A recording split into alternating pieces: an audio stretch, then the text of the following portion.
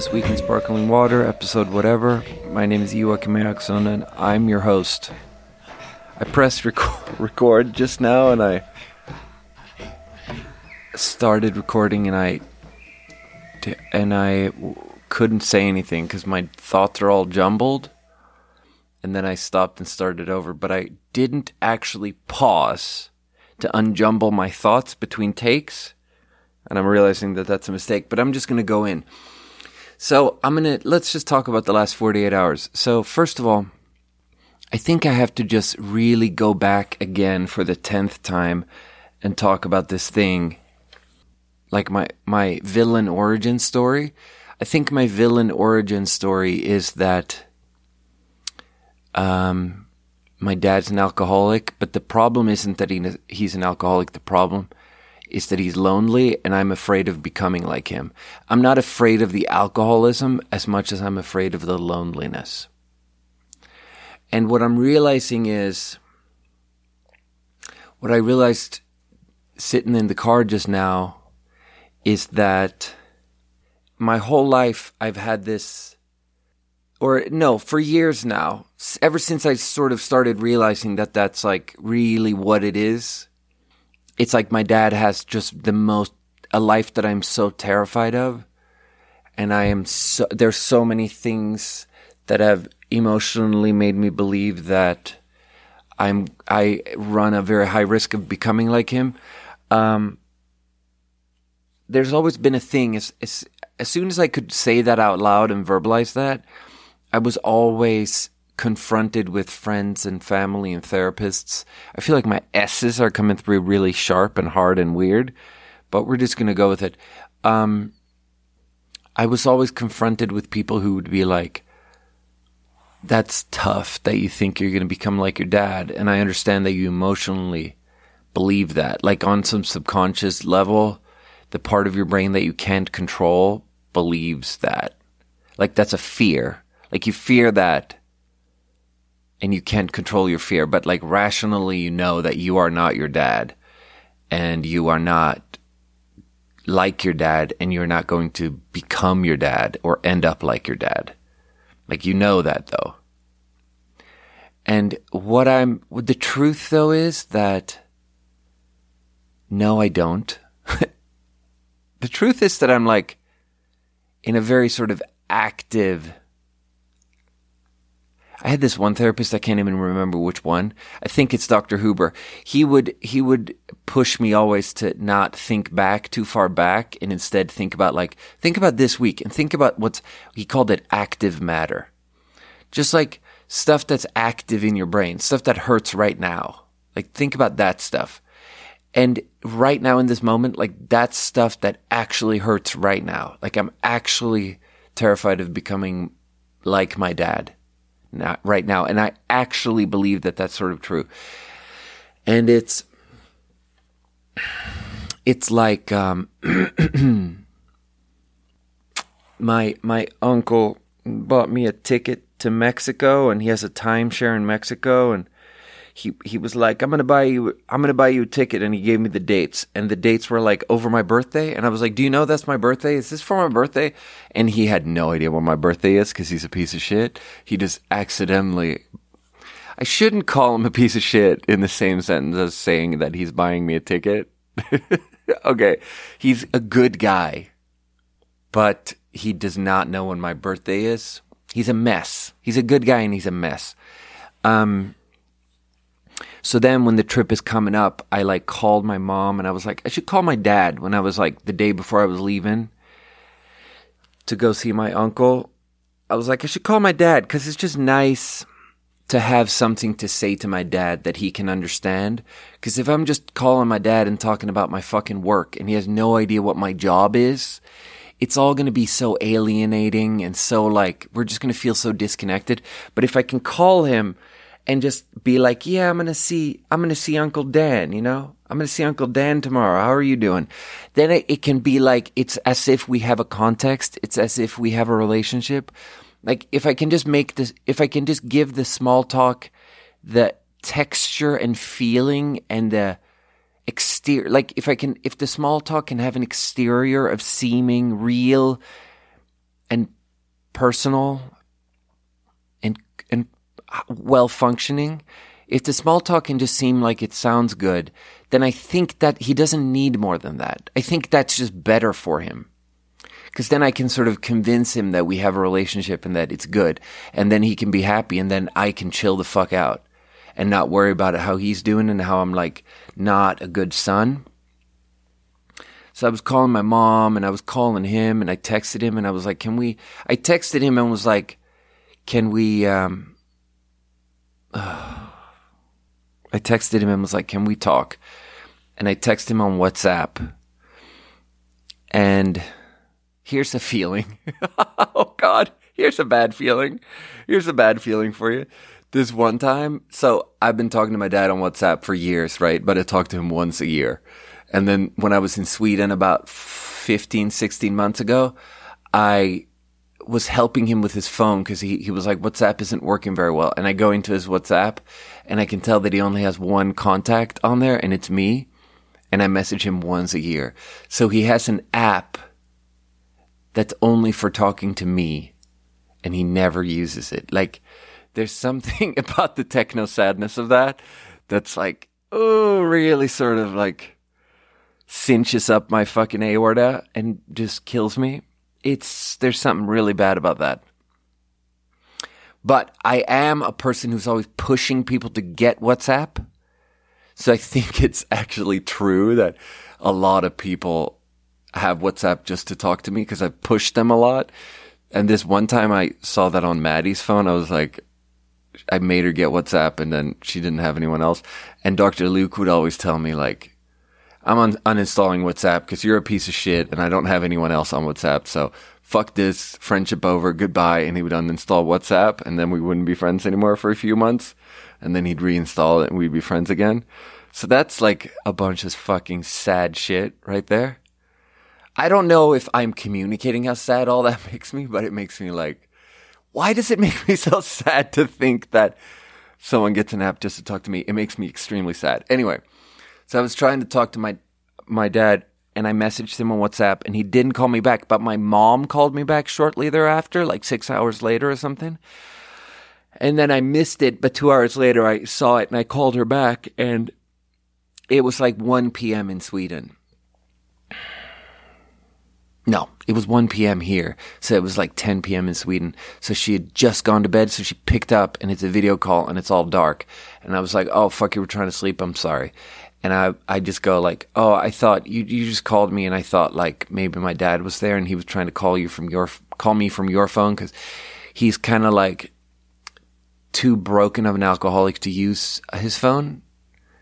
So he has to like, he will call me from like my sister's phone or my mom's phone or whatever. Like my parents have been divorced for 20 years, but sometimes he'll walk and he doesn't have a driver's license because he's an alcoholic. So sometimes he'll walk to my mom's house just to make a phone call to me. It's so sad. Such a sad life. Such a small, it's like sad it's too much of a catch-all term. I have to drink something. My S's are coming out too hard. Sad is too weird of a term. It's more the smallness of it kills me. It's like he lives such a small life. He doesn't do anything. But anyway, so I call my mom and then it's like 10 p.m. and I'm like, oh, I thought maybe it was my dad trying to call me through your phone. And she was like, oh, yeah, no, it wasn't me. It wasn't him. I was just trying to call you. And then she's like, yeah, no, I never see him after 6 p.m. Like you know that. Like we never call him after 6 p.m. I never talk to him. If he calls me after 6 p.m., I don't pick up. And she doesn't like say why.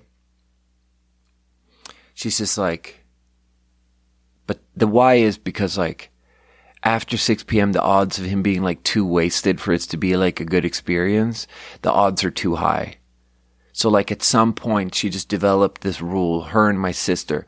It's just like this rule, like after 6, it's just like, no, if he calls, don't pick up. If you need something from him, don't call him in the morning, you know.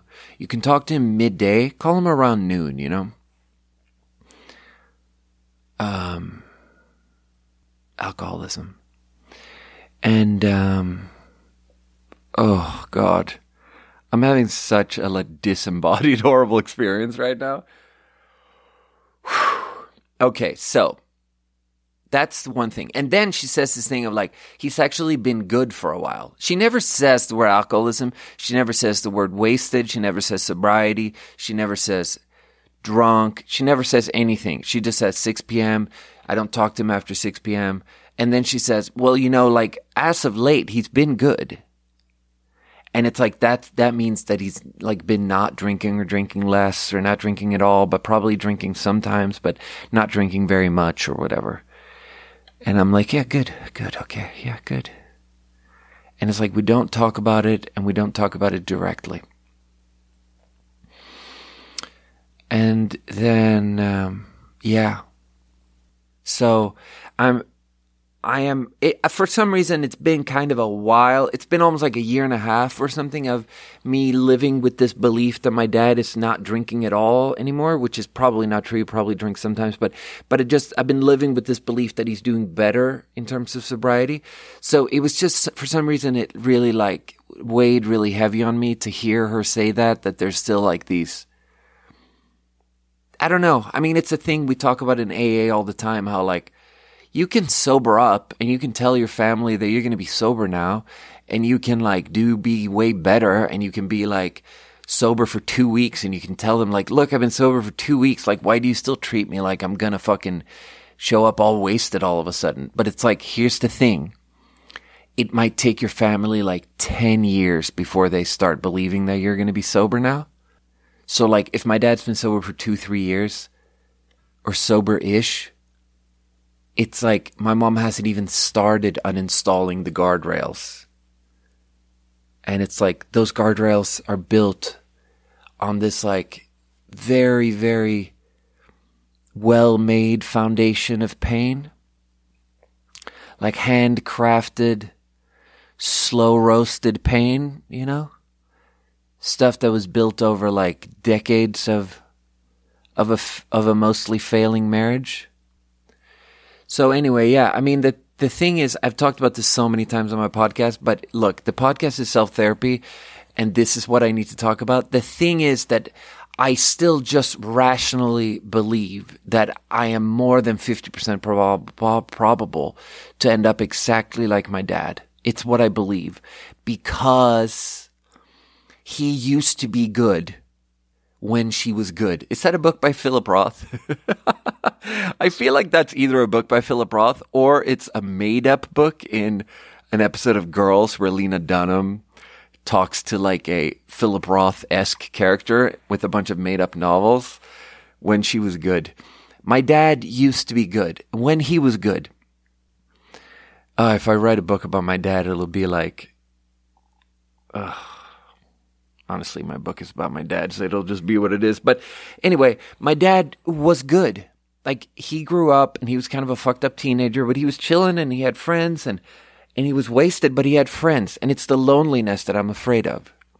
And I know that he did amphetamines and LSD and he smoked hash because those were the drugs that were available in Sweden in the 70s and the 80s in the fucking working class harbor quarters of Malmo.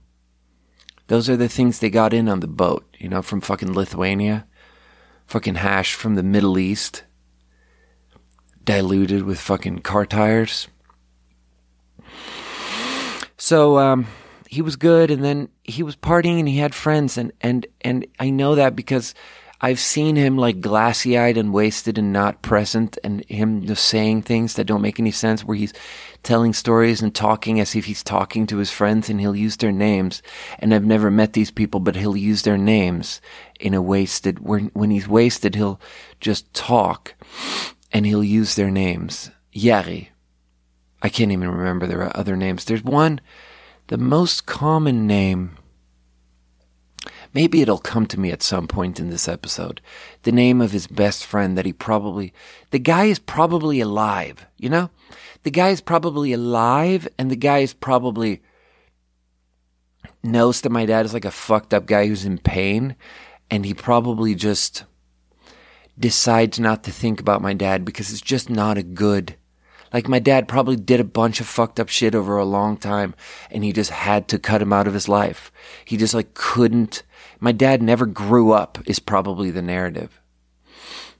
You know, that guy probably thinks of my dad as like the guy who just couldn't fucking get his shit together, and he just stayed bad after it wasn't fun anymore. And he wouldn't stop. And that's like, the guy is probably alive, and he's probably not divorced, and he probably has 3 kids, and he probably owns his house, and he probably lives a chill life. And in his 20s, he had fun with my dad, and they were friends. And in his 20s, my dad had fun with him. And that's the thing. Like, I know people who will grow up to own their houses and have 3 kids and just live chill lives. And I am afraid that they will think back on me as like one of these guys that just couldn't stop when it wasn't funny anymore. And like there was a time when we couldn't tell the difference. We couldn't tell which ones were going to be homeless and which ones were going to be professionals, and which ones were just going to be like have a career, and who was going to just spend the rest of their lives in transitional housing, you know?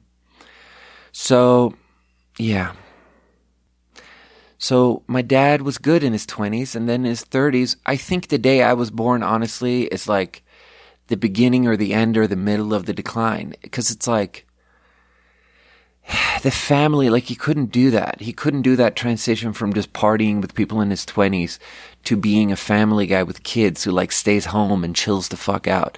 Because he just had to get wasted, and then I was born, and then my mom, and blah, blah, blah. I've talked about it so many times on my podcast. But the point is that like, he just became this guy who failed at it all, and it's the loneliness. He became so lonely, and his life became so small. The most inexact term that doesn't matter is the alcoholism, and then the more precise but still quite inexact term that matters, just medium matters, is the loneliness. And then the thing that really matters, that's the real exact term, is the smallness. The thing I'm really afraid of is the smallness. Like having that extremely small life where your whole life is lived in a square that can be chalked out on the floor, and it's like 13 feet by 13 feet, and that's your entire life. And there's like a little spot in the corner where you sleep, and a little spot in another corner where you pee, and another spot in a third corner where you eat, and then the fourth corner is like a small TV and a couch. And that's where you watch TV.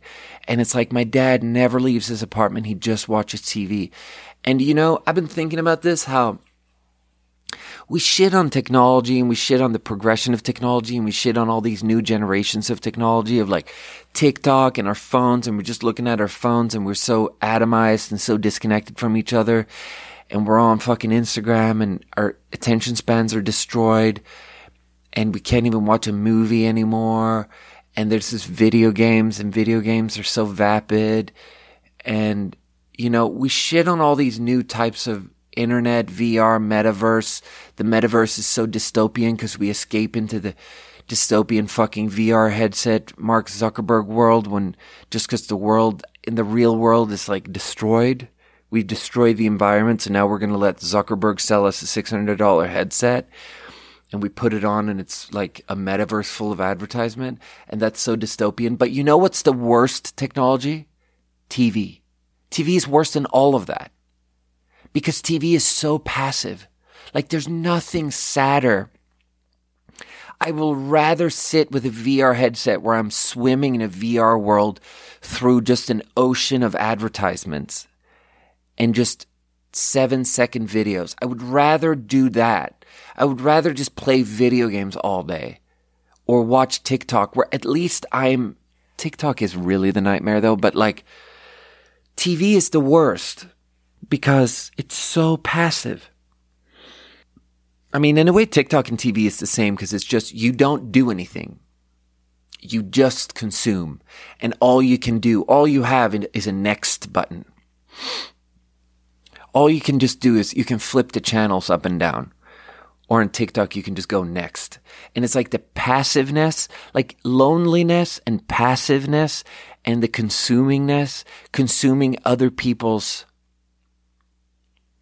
just consuming friendship on a screen, just watching TV shows of friendship, and you sit there for decades and you never leave your house. It's like, I would rather be a slave to any other technology. Anyway, that's just where I'm coming from. And one of the reasons why it's so hard to not be convinced that it'll always end up like that is because my dad has all these siblings, and it's like, they all chose these like extremely different paths.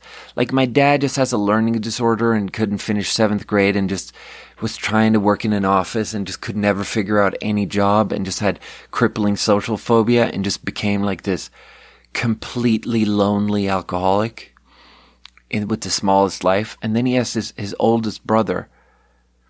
It's like, I don't know what kind of schooling he did, but he ended up in some sort of corporation where they do landscaping and construction, and he just had a really good career there where I don't know. But the point is that like the oldest brother, first of all, there's this sad angle of like, he's never had a romantic relationship. So everyone's like, what's the deal? Like what? Is there something there where like you couldn't tell us? I don't know. Everything is so subdued. I know that in a million years, like if this guy had something going on where he had a boyfriend, like there is not in a million years could that be said. And even if it was said, it could never be resaid. Like it's like 1,000, I don't know. Oh, God. I just came up with the weirdest metaphor for what it's like, and it's like such a stupid metaphor, and it's so inexplicable, and it's about, like, yeah, anyway. The unsinkability of the Titanic and how there's 1,000 compartments. And it's like, that's how unsayable it is. Where, like, even if you breach through one mental block of how you would be able to say something about what's going on with you so that your family can get to know you.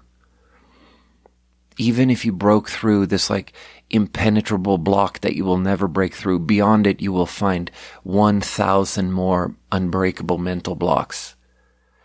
But anyway, I wasn't even going to talk about that's like a sort of sad seeming angle of oldest brother's life, but it's more like the guy went on like 1,000 golfing trips to different places in the UK, and he ended up with this. He had this nice. He was always renting this nice penthouse in Malmo, this big apartment on the top floor, and it had like these wooden beams all over the ceiling, and all these cool angles and stuff in the ceiling with all these exposed wood beams going everywhere, and all the beams had whiskey bottles on them, full and empty whiskey bottles, because he had this like collection of like 200, 300, 400 expensive whiskeys.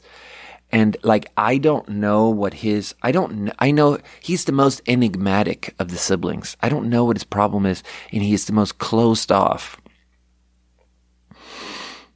Because you can't open up a little bit. If you have a big secret that you're saving, you cannot. The fear, you have to be completely closed, because if you open up a little bit about something, then that's terrifying. So he's just completely closed off, and I don't know what his drinking problem is, but I just know that I've seen him wasted many times, and I know that he has 200 bottles of whiskey at his house. And that's not I don't know if he has a drinking problem, but that's not the path of the sober man, I can tell you that. And then, like, there's this sister, my dad's sister, and it just makes me sad because she has, like, health problems, and she's the one who, like, really took care of herself, and she always went to the gym, and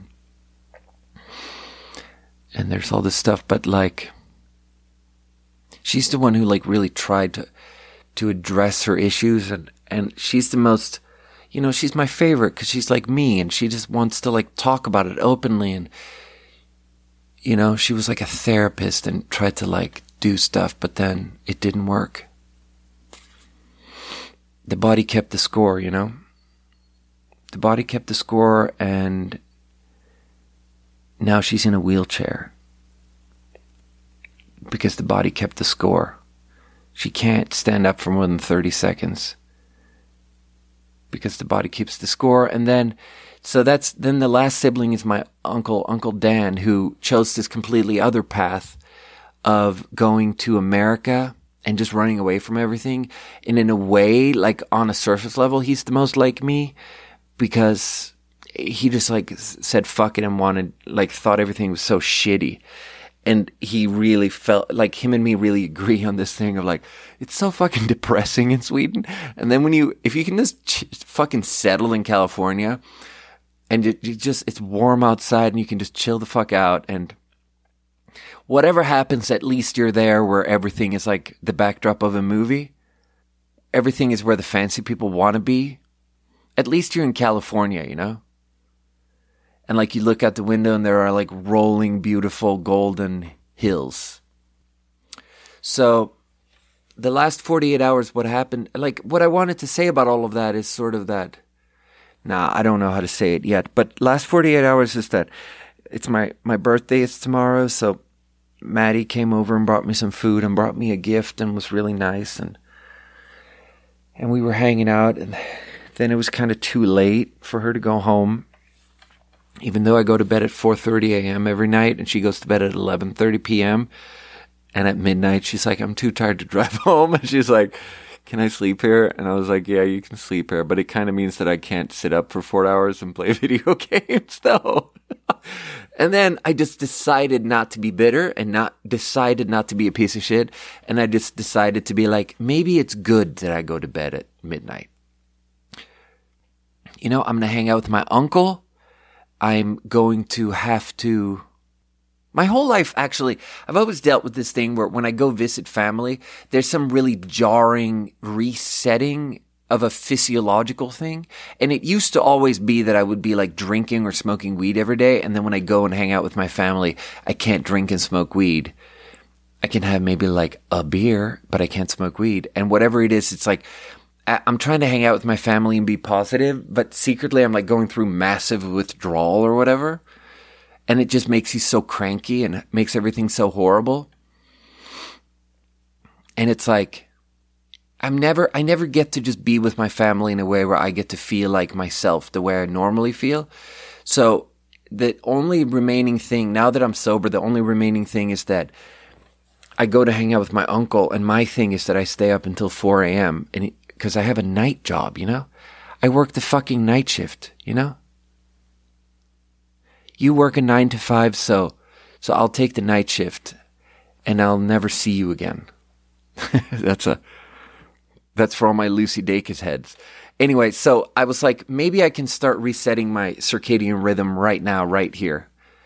And Maddie goes to bed at midnight, and I can go to bed at midnight, and I can get halfway good, and then when I hang out with my uncle, I'll go to bed at a reasonable time, and we can just hang out, and it can be kind of positive. So I fucking take a bunch of NyQuil, and I fall asleep at like 1 a.m., and then she wakes up at 6 a.m., and she woke me up, and I couldn't fall back to sleep, and I almost slept 5 hours, and I was so tired all that day, but I played video games, and it was fine, and I was like, I'll just be tired today, and I'll play video games, and then I'll drive down to the bay and sleep at my uncle's house tonight. And then tomorrow we're going to go to the airport at 6:30 a.m. and we're going to fly to Mexico, and it's just going to be good. Because like, if I'm really tired today, it means I can go to bed early. This is what I'm thinking yesterday or whatever. This is what I'm thinking one of these days. I don't know which day it is then, and I don't know which day it is now. Okay? The center could not hold, and it has fallen apart, and we don't exactly know where we are on the timeline right now, but it's fine. The point is that I had a tired day, and then shit started to fall apart, and it was like this. It started so nice. Like, I played some video games. I was real tired, but I was feeling good. I had like a coffee and a half, not too much. And then like at 2 p.m. or 1:30 or something, I leave the house, and I decide to do this like scenic route to his house in San Francisco. And I for once, I've always had these weird fictions in my head about how it works with America and geographics and roads and cars. The oldest and most classic one being when I first arrived in America, I went to Chicago and visited Carl Kraus, and then we took the train to Gary, Indiana, and we saw these like bombed out weird ghettos in Gary, Indiana, with like gang members posted up on the corners. And I was walking around there really wanting a nice pastry, like a nice flaky crust, airy, well-made, like fresh out of the oven, like a Danish or a croissant or something. And I kept telling Carl, like, if we just walk that way and turn the corner, can we just check if there's like a bakery or something with like a nice, and he's like, bro, we're going to get shot. There is no pastries. And I couldn't get it through my stupid, thick Swedish skull that there weren't going to be any flaky pastries in Gary, Indiana. So but the thing is that he humored me, and we walked for hours throughout like the bombed out wasteland of opioid epidemic America. And now, so that's an old fiction I have in my head. And then the new fiction is I'm always driving the same route. These fictions are informed by experiences I've had. Like, I used to live in China.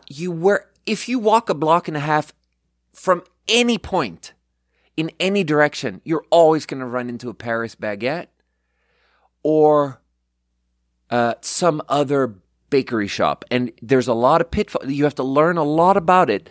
And not everything in that bakery is good, but there's some good shit in there.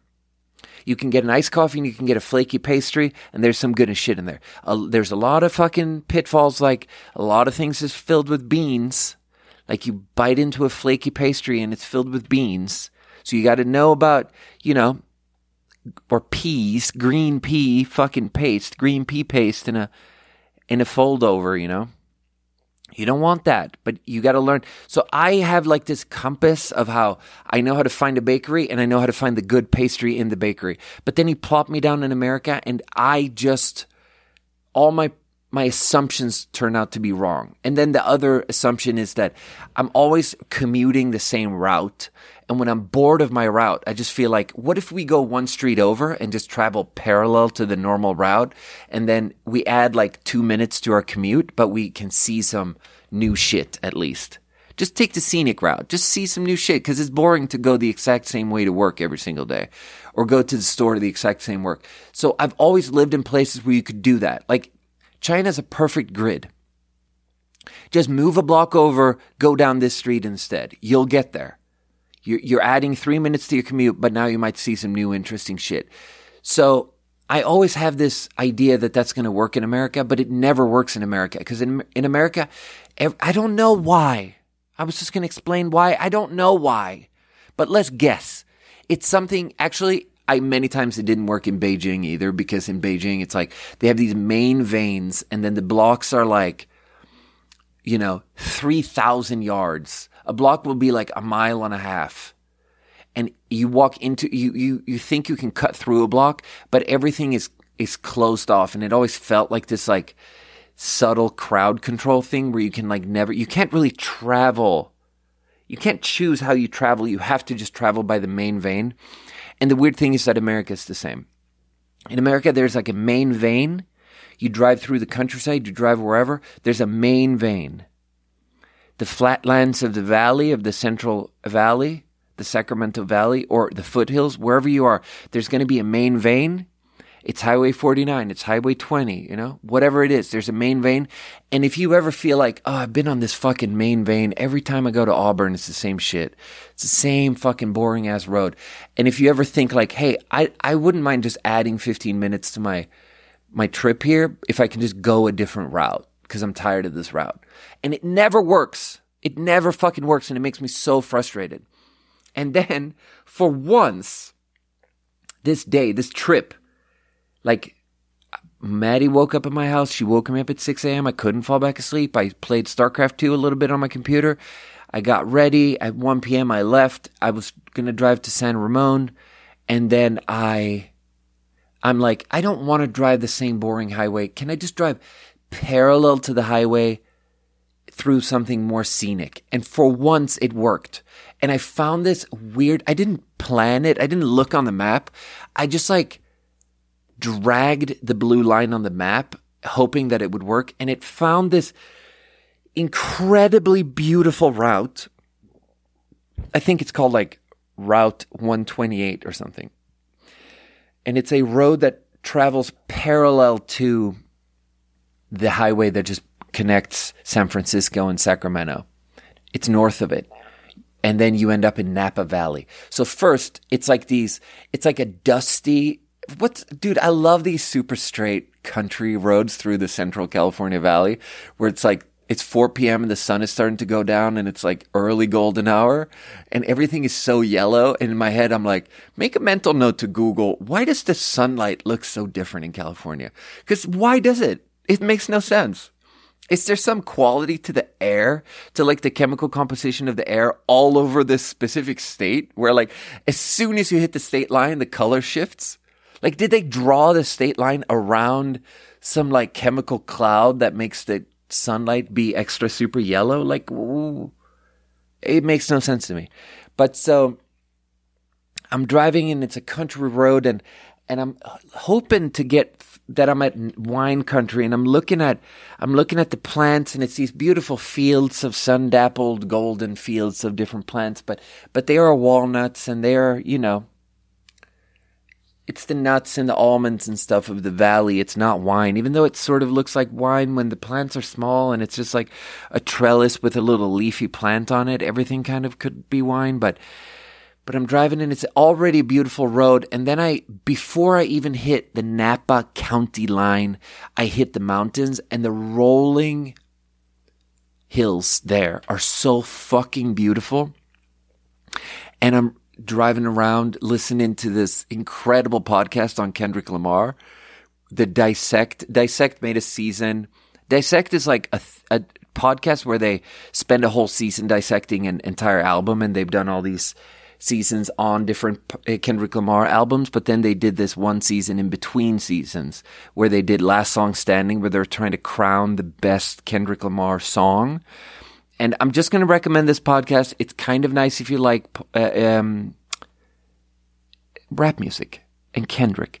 And it was just so satisfying because I listened to, 7 hours of these 7 1-hour episodes and listen to all their reasoning about all their songs. Every episode is an album and they talk about what could be the best candidate from this album. And I listened to all the 7 hours of reasoning, and at the end of it, I just agree with them. And we just came up on the same song, and it's a song that just gives me goosebumps because it's such a perfect representation of everything that Kendrick Lamar is, like the conceptual nature and the just knowing how to rap and the melodic thing and the just weird production of modulating his voice to be super high pitched and low pitched and having that be something that actually makes sense and makes you feel something, that it's like his voice gets weird and low pitched when it's like really a demonic thing talking to you. And it's like this incredible cinematic imagery of a beautiful, horrible, humanized American Compton ghetto. Like it's so humanized. And there's this white guy, it's a white guy and a black guy on the podcast, and the white guy is just talking about how like he does not have access to seeing these things, like what it feels like to be in the ghetto, but listening, spending a lot of time with Kendrick Lamar's music as a white person, you do feel, there's no way for us to know if this is true or not, but you feel like you are being educated. You feel like you understand something better. You feel more empathetic to the problem of how horrible it must be to just be a person, a young person in like just a socioeconomic low, shitty Compton situation where your friends have like guns, and like once or twice throughout your teen years, you see like a dead person, like you see someone get shot and then they're dead.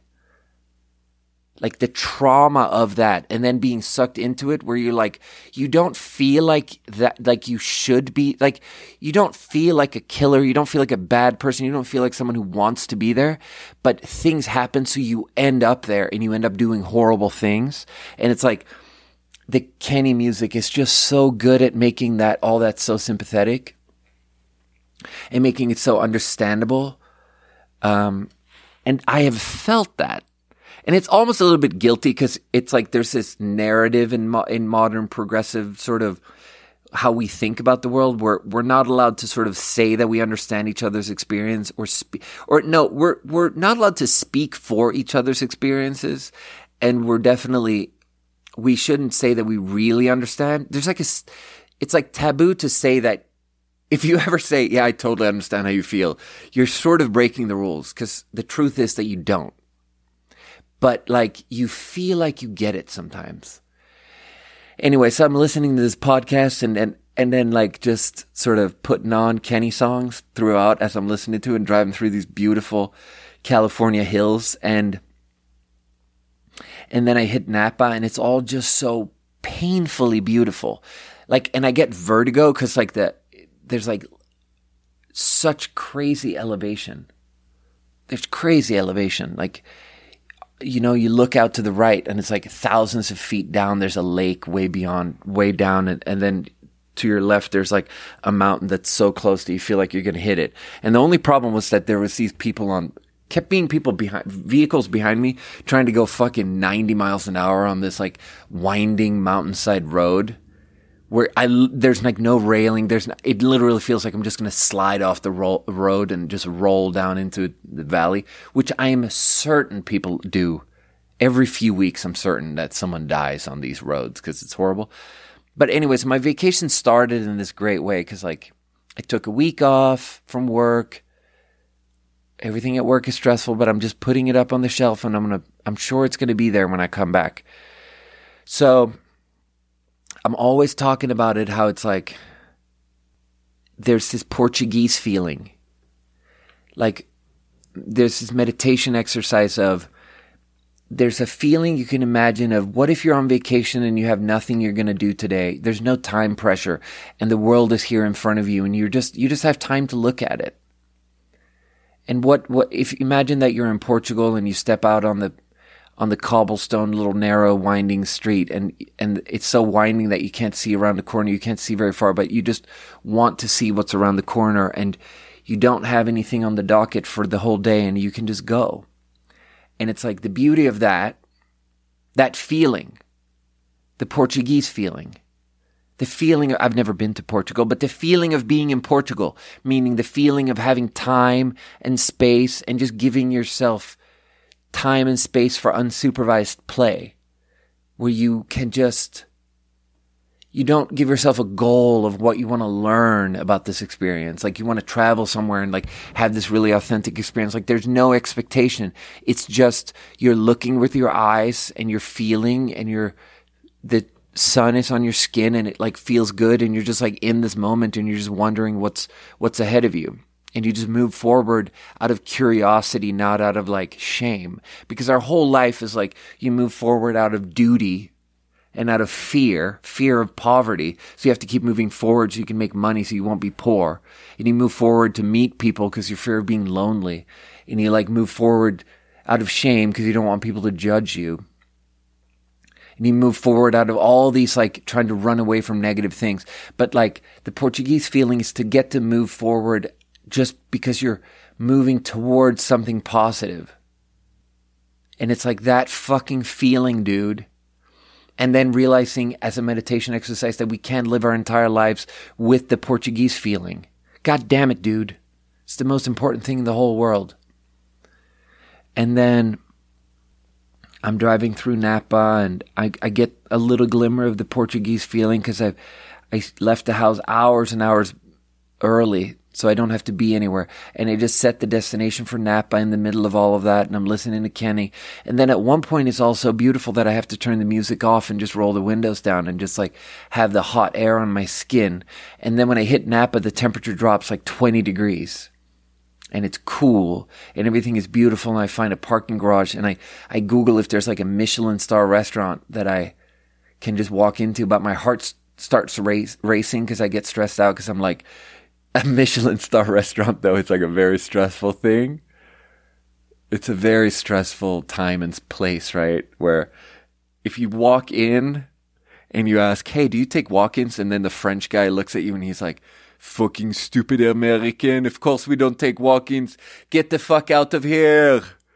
And it's like an extremely shameful thing. So I didn't even try. I didn't call any Michelin-style restaurants, even though there's like 13 of them in Napa. And it was like a fucking Wednesday. And it's like the odds that one of those places would have taken a walk-in are high. If I would have called, but instead I just found a parking garage in downtown Napa, and there were just all these beautiful restaurants, and I just walked around and I found a place called Kitchen Door. And then I was thinking about doing this thing where, like, first of all, I was feeling really single, and I was feeling really like, well, actually, honestly, looking back on it, I think what happened is that sometimes I don't know. I used to, one of the places I lived in Seattle, I lived like across the street from this little pedestrian area that cuts through a block where like, it's like just a pedestrian area inside of a block with all these walkways. And in there, there's all these fancy restaurants and maybe like one fancy grocery store and then a couple of gyms, like fancy gyms. And then there would be this thing in the place where I lived in Seattle up by Green Lake where the fucking spinning class would let out and you would just get like 50 really, really beautiful, sweaty women would just sort of walk out of there, and they would all have this like incredible happiness to them because they just did a workout, and their sense of guilt and shame and horror is like subsiding for 3 hours of endorphin. There's like an endorphin high of 3 hours of them just having a little bit of lightness in their step. So they're all like sweaty and they just like smell like animals, and they smell really sexual, and they're all really in good shape because they have rich husbands and do spinning classes. And so they just like walk around and they just have this lightness to them where they just bump into each other and say hello. And when you sit there and you're eating a sandwich and you look at them all, there's this feeling to it. Like you could also just bump around and just talk to them and just like end up with the best one, you know? And they like, it's like this tiny little microfiction universe. It just looks like this little universe where it looks like everything is so easy because chemically they just have this like easy feeling in their brain for once that they've just, the gym lets out and all these fucking thoughts just stumble out into the streets is what I'm trying to say. So right when I hit Napa and I'm walking around with all the restaurants, I'm just like hit with like 40 slutty looking women in Lululemon.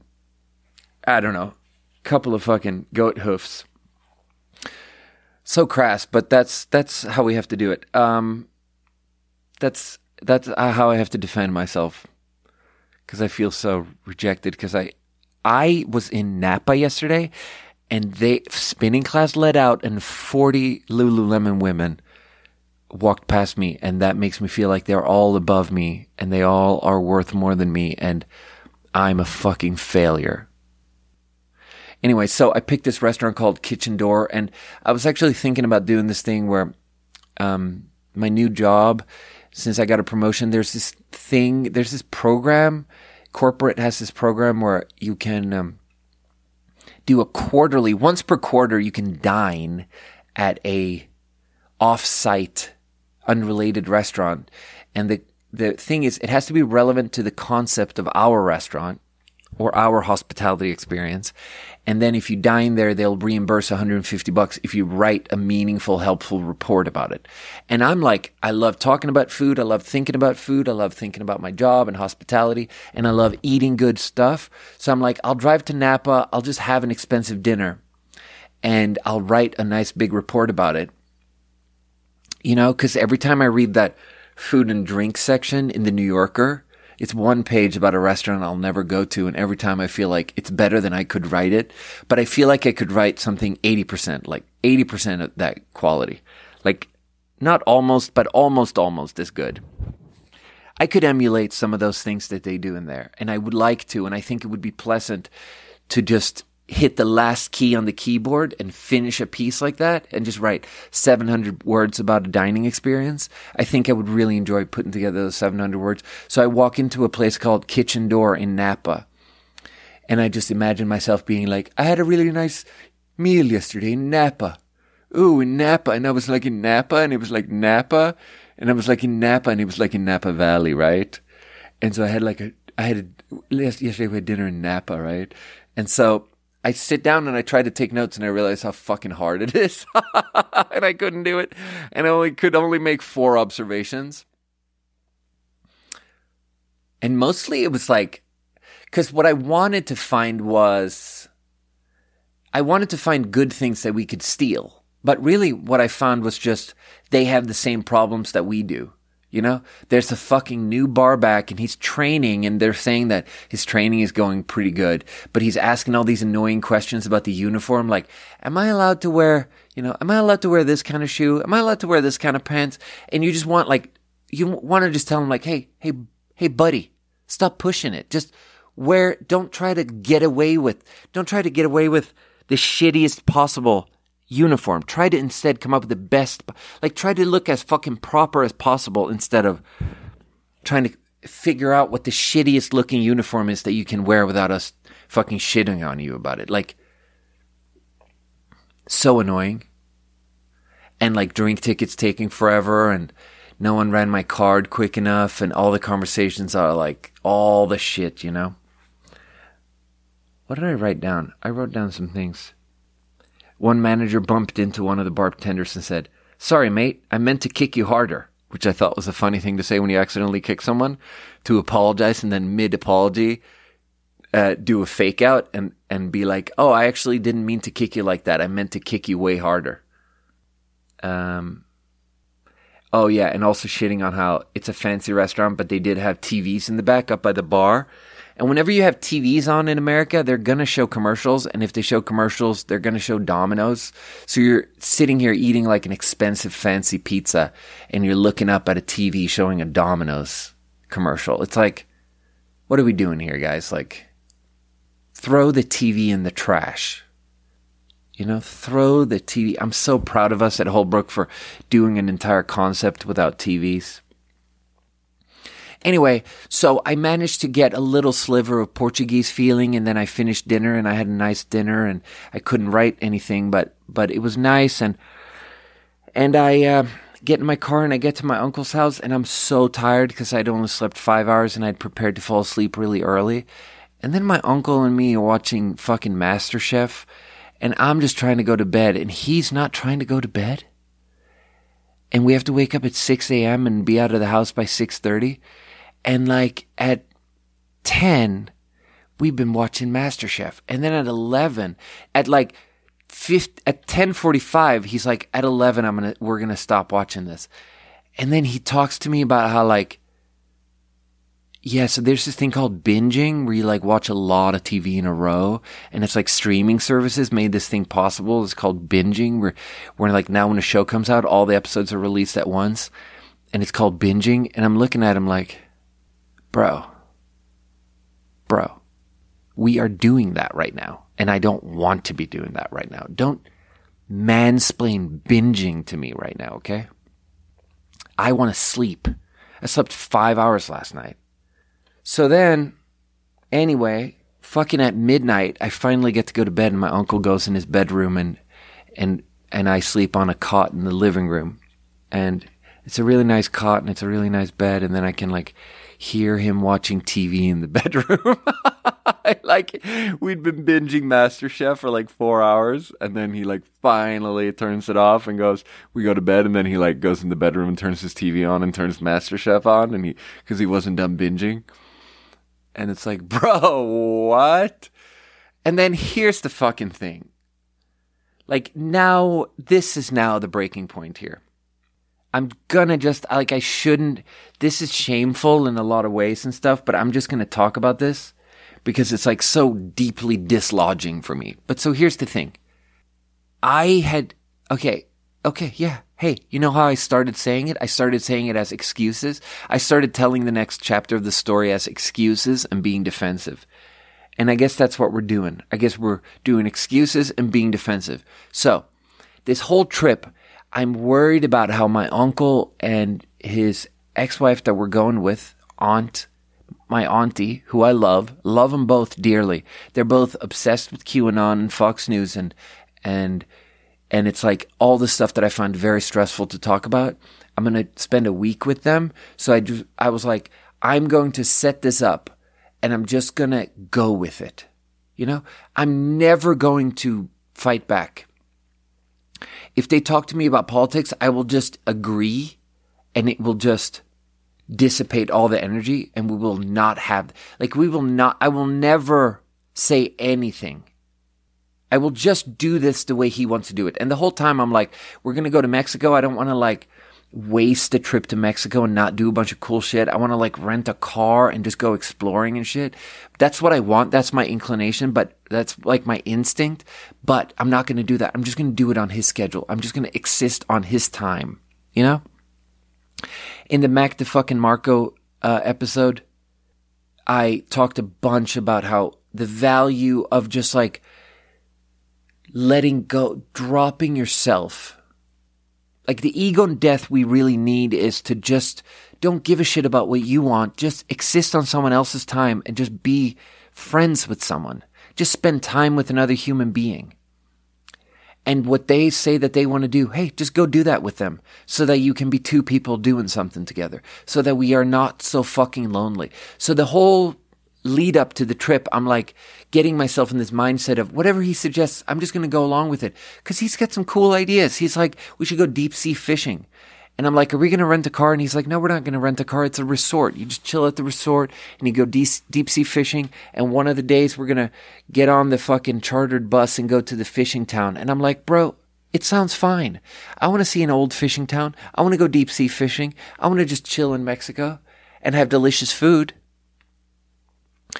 And most of all, I just don't mind being on someone else's schedule. So the whole time I'm I'm saying this, but it's also an excuse. Because one of the things he kept saying to me was, don't forget your passport. And he was like, don't forget your passport. Don't forget your swimsuit trunks.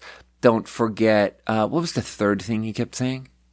I can't remember, but there was like a third thing. He was like, these three things. Don't forget these three things. And he's like, don't forget your passport. So I got my passport. I got 2 swimming suit trunks. I'm ready. Like I got all this, like I got nice suitcases, you know, I got a nice duffel bag that matches my purse. You know, I got all nice gear. Everything is good, you know, everything is in order. My toiletries, my travel toiletries. I have perfect travel toiletries. Everything goes on a plane. I have because if I don't have it on a trip, I always need it. Like floss and tweezers and nail clippers, all that shit. Like if I don't have tweezers and nail clippers on a trip, first day of the trip, like I can go 6 months in my regular life without needing like specific, I can't say I go 6 months without using nail clippers, but in normal life, I don't need this shit so much, but if I go on a trip and I don't have it, first day of the trip, I have a hangnail and it's like, okay, trip is ruined. Like that's the entire trip now. It's just me looking for a fucking Walgreens to just get comfortable, to just fucking get my shit figured out.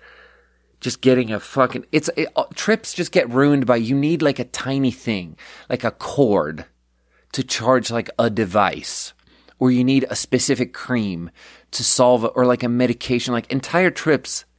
I remember when I was living with Clayton Woots, his fucking aunts and mom and sisters. No, his sisters came and visited, and his mom had a mental breakdown because she couldn't find Coca-Cola quick enough.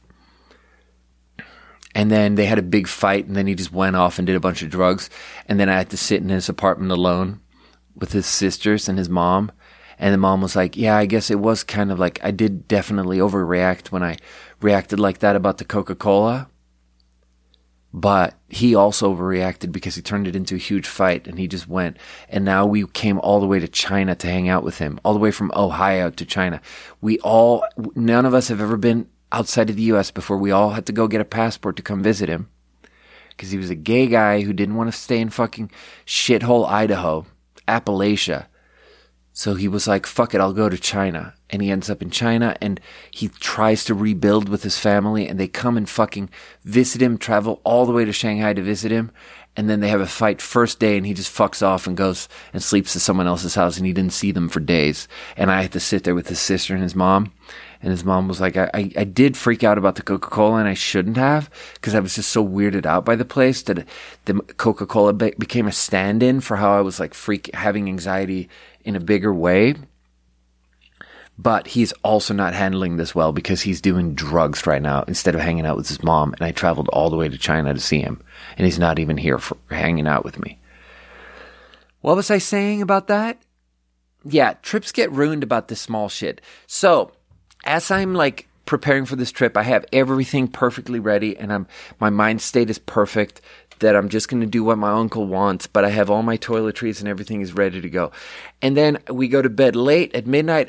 I only slept 5 hours the night before. I go to bed at midnight. I set the alarm for 6 a.m. And here's the thing. Excuse me, a little burp. Haven't even had a water, already burped. I wake up naturally at 5:30 a.m. after 5.5 hours of sleep, and I start to ruminating, and I start thinking, I'm like, do I need a visa to go to Mexico? Like, we have to leave for the airport in 1 hour. Did I forget about getting a visa? And then I'm like, nah, I'm sure we didn't forget about a thing like that. He would have told me, like, I'm sure it's Mexico. Like, you just fill something out on the plane, and it's Mexico. I'm sure it's fine. And then it hits me. I do need a visa to go to America, though, because I'm a fucking Swede and I have a green card, and my green card is my travel document. It is the document I need to re-enter the country. It's not the only thing I need. I also need my passport. But for me to re-enter America, I need my green card and my passport. And I've been going so fucking local recently that I forgot that I'm a fucking alien. I'm a lawful permanent resident. I'm an LPR. So then I Google it and I'm like, can I get back into America without my green card? Can they just look me up in the database? And I Google it. And first of all the hits are crazy. Like, not this situation. All the hits are other situations where it's like, what if I'm waiting for my green card? Like, all the situations I've been in, but this situation, so the closest thing I can get is like, what if I'm abroad and I lose my green card and I want to get back in? What if you lose your green card as an LPR and you want to get back into America? The only way to get back into America is to find a consulate abroad, get an appointment, fill out all the paperwork, pay the $500 filing fee, and wait 2-3 days for them to issue you a travel document that is like a temporary thing that will get you into the country. That's what I need. So I'm like, Jesus fucking Christ, I'm going to Puerto Vallarta for 6 days. I do not have time to go to the consulate. This is fucked. I can't leave the country without my green card. I don't have my green card. I live 3 hours from here.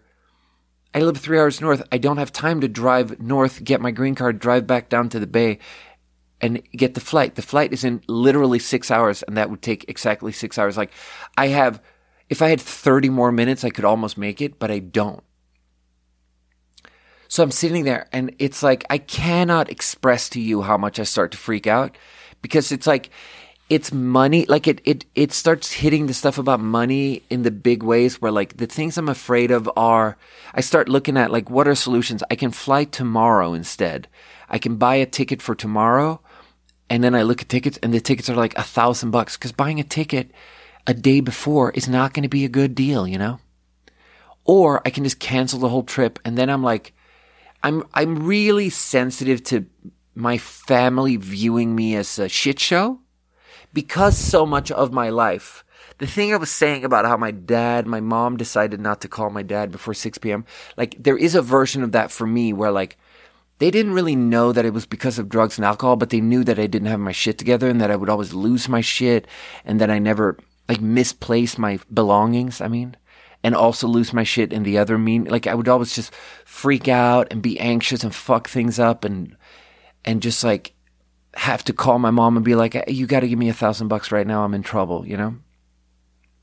I was always fucked up like that, and I am so sensitive to fucking things up now that's expensive or fucks things up. And here my uncle has spent all this money on getting me a hotel room and bought me a first-class ticket on Alaska, direct from SFO to PVC or whatever Puerto Vallarta is called in the fucking airport acronym, you know? PVL. So it's thousands of dollars. If I just say I can't go on the trip, it's thousands of dollars. So I'm sitting there freaking out at 6:30 a.m. and I don't know what to do. So I message like a couple of people and I'm like, I don't know what to do. And the other thing I'm afraid of is like, I could go and I could ask someone to go to my house and ask my landlord for my spare key and get into my house and get me my green card and go to the UPS store and overnight shipping, most expensive version, overnight shipping, send me my green card. But then the trip will be this type of trip that I've been on many times with fucked up weird Chinese visas where you go for 7 days and you're waiting for something in the mail and you need to get it. You need to receive it before you can leave, and you have an out date that you have to be out by. So it's like you're just waiting for this fucking weird plan of a visa to arrive in the mail, because Chinese visas are always like 6-month visas or 12-month visas, and then you have to leave the country to get a new one. So you buy a ticket out and back. So you're going to be out of the country for 2 weeks. So the first day out of the country, you go to the Chinese consulate and apply for a new visa, and then they're going to mail you the new visa, and they literally have your passport. So you have a ticket going back to China, but you don't have your passport, and you're waiting for the Chinese dude to make you a visa, put it in your passport, mail you your passport so that you get it in time for you to fly back to China for a ticket you already have. And if you miss your flight, it's like another fucking $1,000 to get a new flight. You get a new ticket, right? I've been on so many trips like that where I'm trying to chill with my family for 2 weeks, but the whole time I'm just like hung over and like suffering from withdrawals for whatever fucking plant food I'm addicted to right now. Whatever fucking, doggy biscuit I've been smoking. And I'm just waiting for something in the mail and I can't chill. And there are all these plans that I don't know if they're going to come together. And I'm freaking out. The whole trip is just me freaking out. And I can't tell if it's because I'm going through withdrawals or I don't know if I'm going to get my visa on time and everything's fucked up. And multiple times it's been fucked up and I've gone to the airport and it's like, nah, this visa was filled out wrong. They issued it wrong. You can't go. And I have to go back and it cost me a bunch of money. And I've had jobs where like I had a job in China and I like go to Sweden to get a new visa and something's fucked up with it and I'm stuck in Sweden for like 3.5 weeks and I miss a bunch of work and my work is pissed off. And that's the biggest fear of all with this Puerto Vallarta trip, that I have this new job. I've only had the job for like a little bit more than a month, but I'm already on vacation. And then my biggest fear is that the vacation gets fucked up and I'm stuck in Mexico and I have to go get an appointment at the fucking U.S. consulate in Puerto Vallarta, waiting for them to fucking mail me a foil, a traveling document. It's called a foil for some reason. And I'm sure with COVID, it's like 2 weeks. So I just have to email the hotel and be like, I'm stuck in Mexico, guys, because I forgot my stupid green card in Grass Valley. So everything is fucked up. And they just have to like, they wouldn't fire me because they wouldn't want to, but they would hold it over. Like, it would be like when Kelly in the busiest season was gone for 5 weeks straight. Like, we were not happy about that. I'm not going to say what we did. I can neither confirm nor deny what happened, But Kelly took a very long Mexico vacation when we needed her the most, and we didn't like it, and it would be a little bit like that. So my biggest fear is going and being stuck in Mexico. So I'm like, terrified of going to the airport. And it's like all these things, like all my biggest fears, like money and airports and flights. And like, I'm so scared of travel documents. And there was like fucking 4 years of me waiting for the green card and just feeling shitty about everything. I've covered that on the pod so many times, but like, yeah. So, and then also I'm sitting there at 5:30 and it's dark and I don't have anyone to talk to about this. And when I get in that worried state, I really need to like talk to someone about it. Which relates to this other thing that I'm not going to talk about it now, but I'm going to preview it for y'all now. That another management lesson for myself. I had a management lesson for myself last week. I'm going to talk about this next week maybe, or 2 weeks from now. That I have to stop talking through my problems so much, because like I'll have a problem with another person, like interpersonal relationship issue at work, and my thing of dealing with it will be to talk through it with third party people that know both of us, and that it's like an observer error, where like observer error is this fallacy where you try to watch something and it grows, and the error is that the watching influences it. And what I mean by that is like the act of talking through the problem actually makes it a bigger problem, because me being in a workplace, having a conflict with person B and telling person C and D and E about it, and me feeling a lot better because I got to vent with someone. Venting makes it a lot worse, because now person B finds out through like all these other people who heard about it secondhand about me venting, and now everyone knows that I have like a conflict with person B, and it just makes it way bigger. Whereas if I could just sit on it and feel shitty about it a little bit and pretend like it's small, it would be small. But when I talk through it and act like it's big, it becomes big. So anyway, that doesn't really apply to this thing, because here I just was stressed out and I didn't know what to do. Like, I don't have my green card. I can't leave I can't get back into the country if I leave. What do I do? So I'm just sitting on a cot in fucking the outskirts of the greater San Francisco area, and waiting for my uncle to wake up so I can talk to him about it. And he wakes up and he puts his shoes on, and I tell him about it, and he's like, it's fine, you just need your passport. And then I'm like, yeah, but are you sure though? And he's like, yeah, I was in that situation once. I just went here. And I'm like, but when was that? And I start pushing him on it. And he's like, actually, a police officer told me that.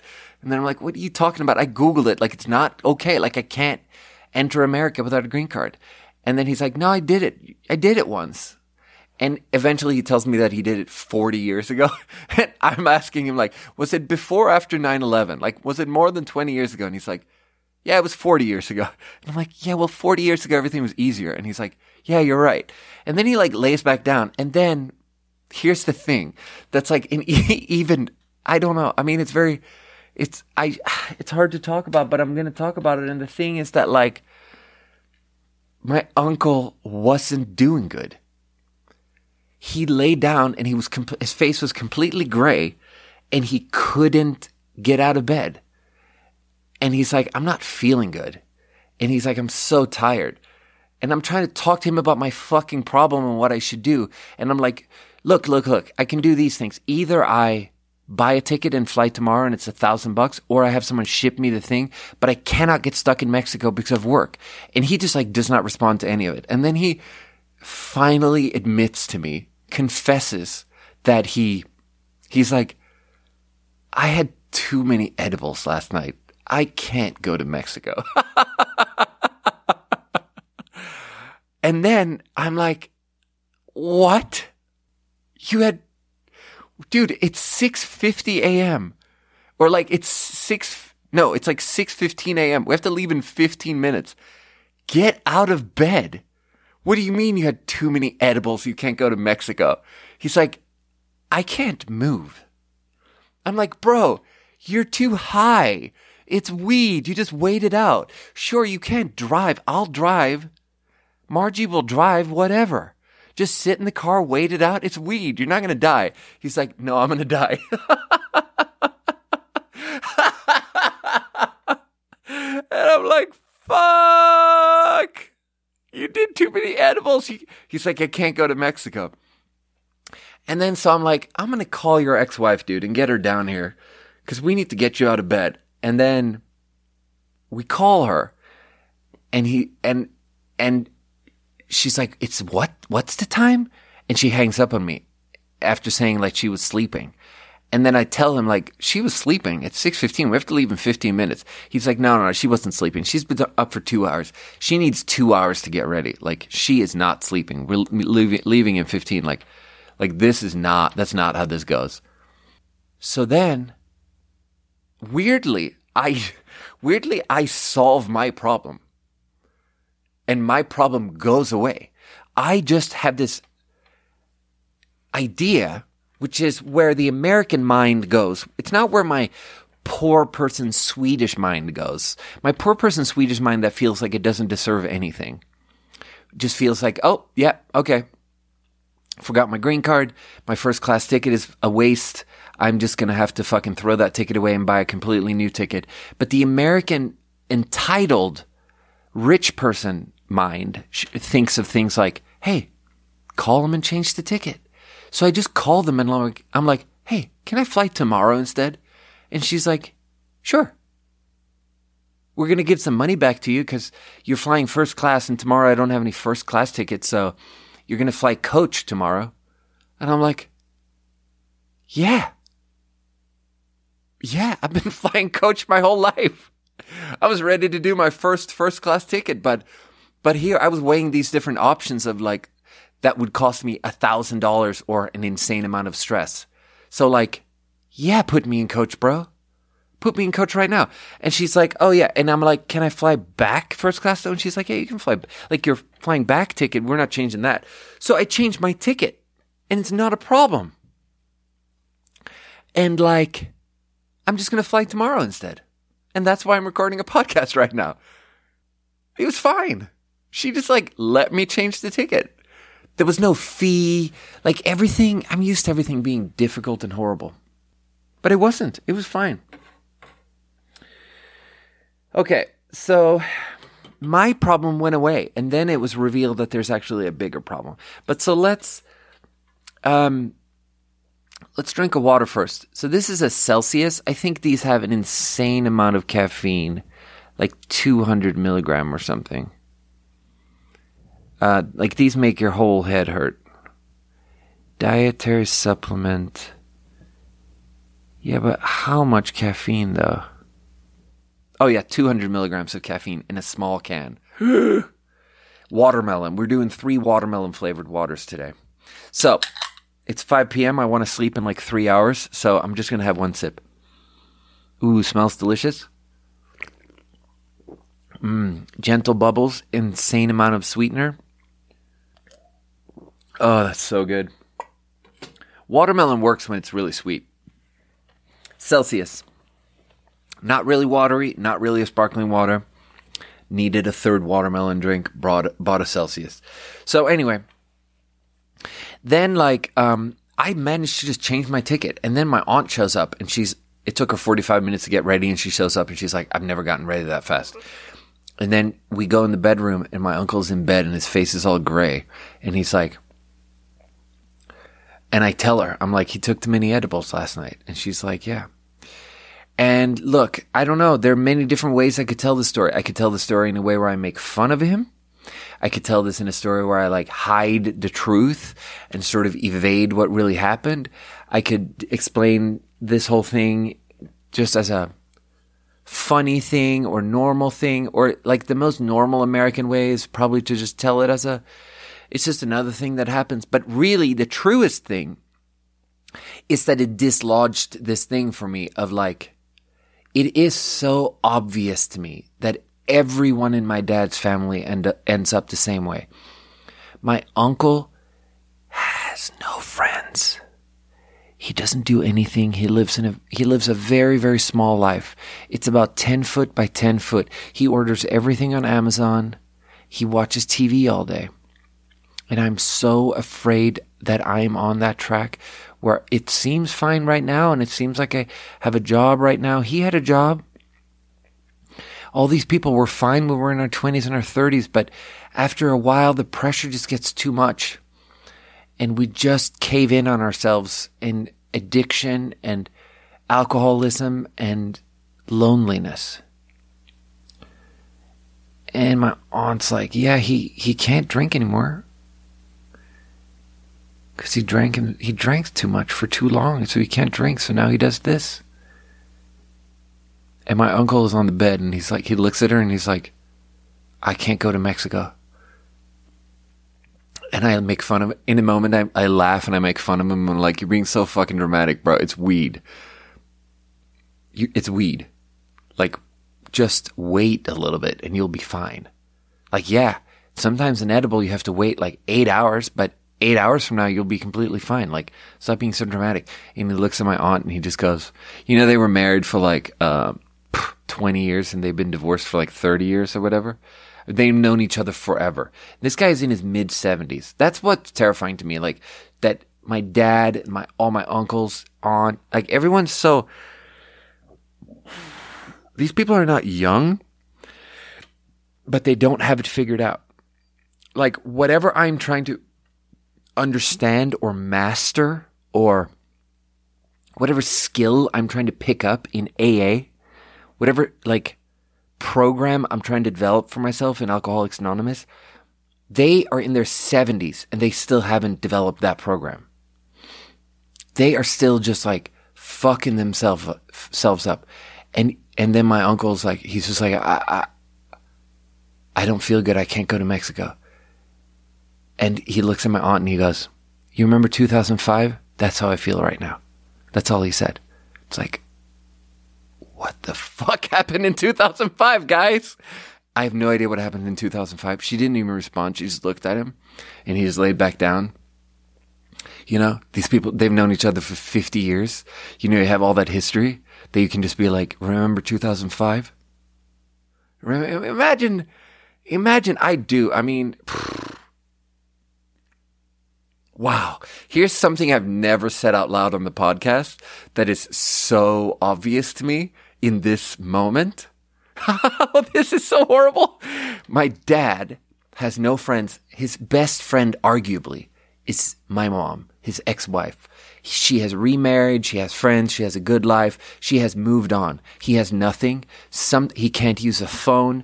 Sometimes to call his son, he has to walk to his ex-wife's home to place a phone call to his son.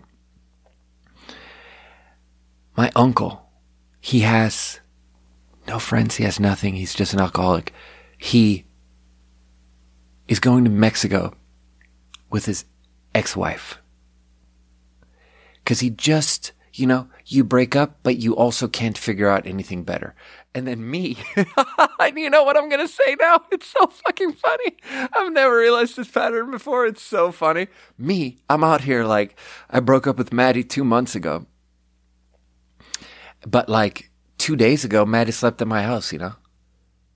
Like, you break up, but it's also your best friend. Like, I'll have nothing. I'll be the loneliest little man with like one ex-girlfriend. I don't know.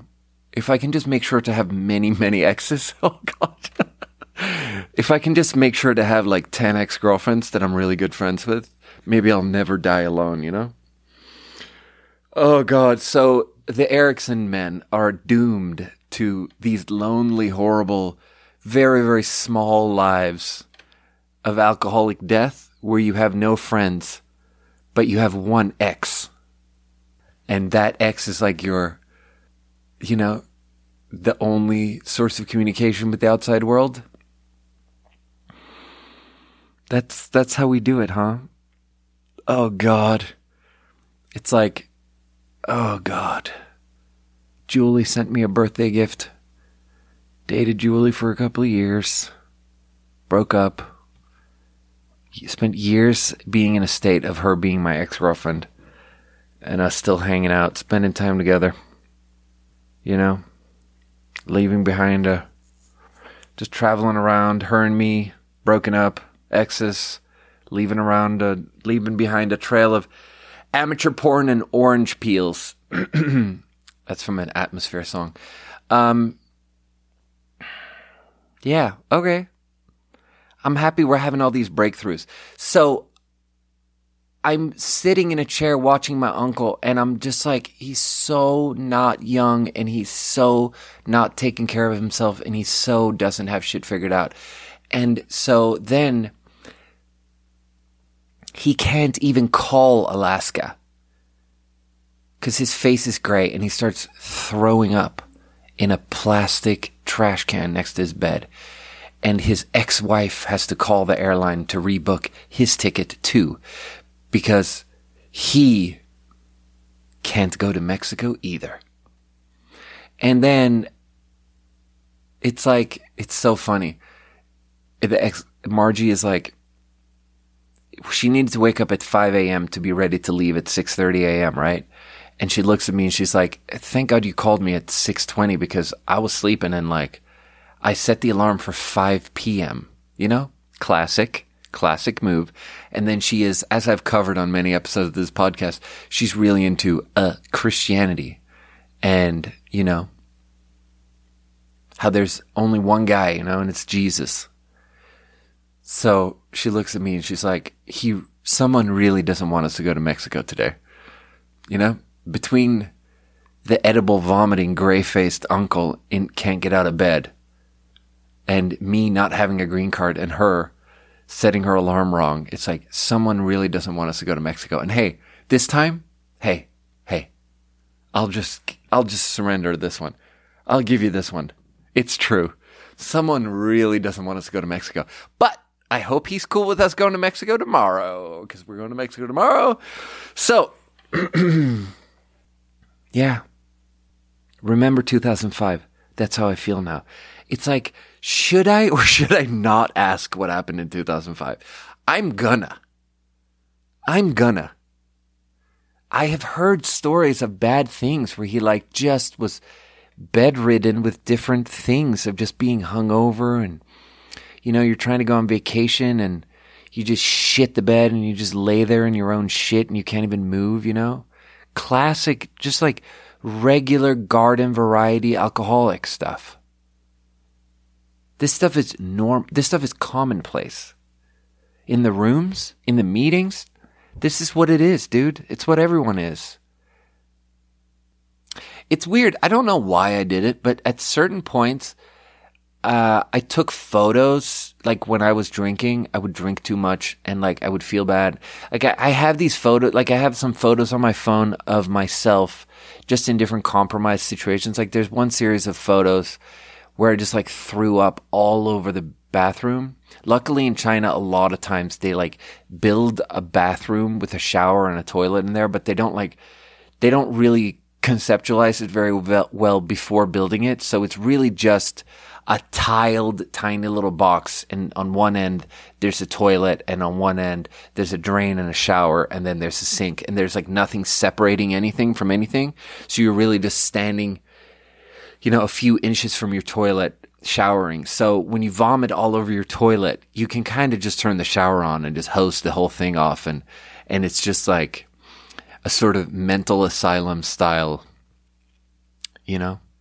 It's just like a very, like it's horrible and sad and like very pathetic and dystopian, but it's also like very convenient.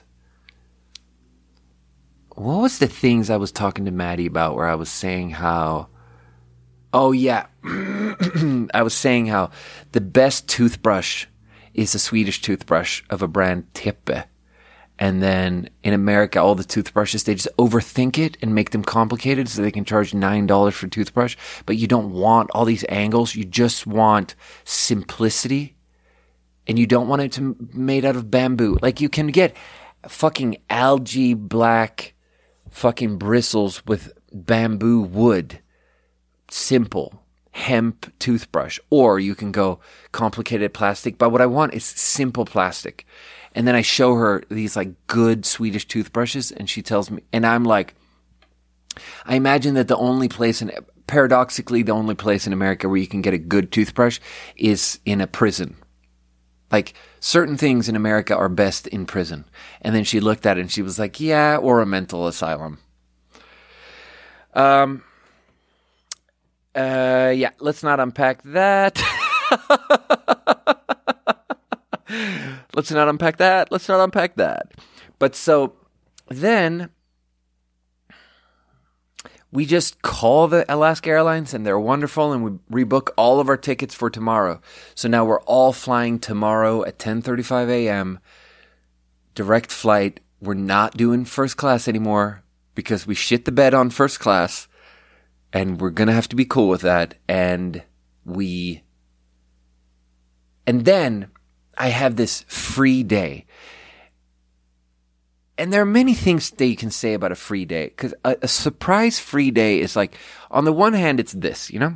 On the one hand, it's this.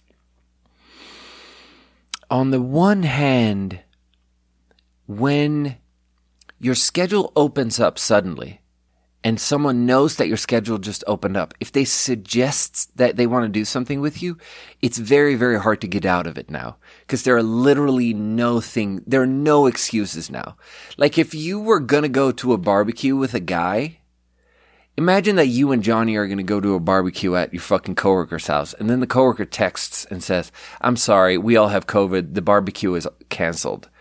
And then you and Johnny are already on the way to the guy, and you have to turn around. And then now Johnny says, hey, you want to go to karaoke?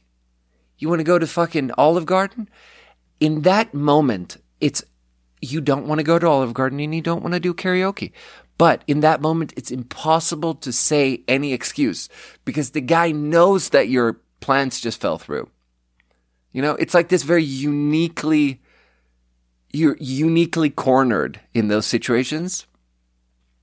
So what happened to me today is that I woke up, my trip to Mexico got postponed exactly 24 hours, and it's about 7:30 a.m. and the sun has just come up, and I'm sitting there with my aunt, and she's telling me how she feels like I'm going to be an apostle and how I'm going to start believing in God and turn all my Swedish family members into God-fearing Swedes because they're all atheists. And then she takes out a Bible and she's like, this is $60. I bought this for you. It's a specific new type of like readable Bible. And she starts reading from it. And in that moment, I'm like, my mind is like racing and I'm like trying to be like, oh, actually I have this thing. I have to go do this thing. But like, she knows that I'm supposed to be going to the airport right now, and my Mexico trip has been postponed exactly 24 hours. She knows that I have exactly 24 hours to spare. And there's not an excuse in the world. There's nothing I can say. She knows that my schedule is wide open. So I just lean into it. And I ask to read, and I read, and we'll read from John, and we read from Psalms, and we read from fucking, I don't know, New Testament shit. And we talk about Lucifer and that's the only part that I actually found really, really interesting. I do find all of it interesting. I'm trying to just see her as a person and to just feel what she's feeling. Even though I don't believe what she believes, I'm trying to feel what she's feeling, and I'm trying to talk to her. And it's like there's so much of it where I want to bring it to a specific level and talk to her about it on a specific level. She's really, really convinced that we are living in the end of times and that a lot of people will turn to Jesus in the near term because we're about to hit the apocalypse or whatever. So like,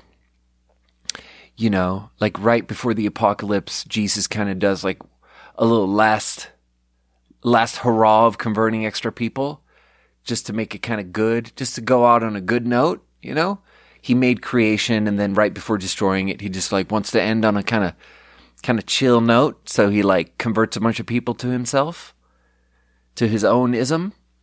So like she thinks that a lot of people will turn to Jesus. And then I try to bring that up to a level of like, but can't we acknowledge though that like it is true at the same time that people have at all times throughout history always believed that they were living in end times and that the end was going to happen in their lifetime, in the next decade, in the next 50 years, whatever, in the near term. People have always, because it's like very easy to feel like the human brain really has for some reason the human brain is really comfortable thinking in terms of that, of self-importance and how we are the protagonists of a story that matters, Yeah, she just wouldn't have it.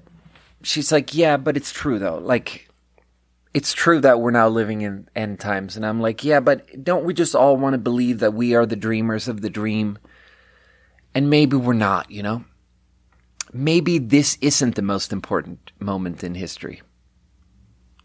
Every 4 years we're like, this is the most important election in our lifetime. And it's like, maybe it's not though. Maybe things are just keeping on trucking. And I can agree that people fucking hate each other right now, though. But, like, people at different places have hated each other a lot, you know? But anyway. And the other angle that look, I love her and I love her gumption and I love how much she cares about people and how much she cares about me. And she was like, I really want God to come to you and show you something. Because you, like, need to be shown something to believe. And I'm like, bro, I'm here. And I don't say it in that combative way, but I'm like, spiritually, I am here. Like, in my mind, I was like, please, like, can I just drive home now? And on the drive, I want God to just, like, do something crazy.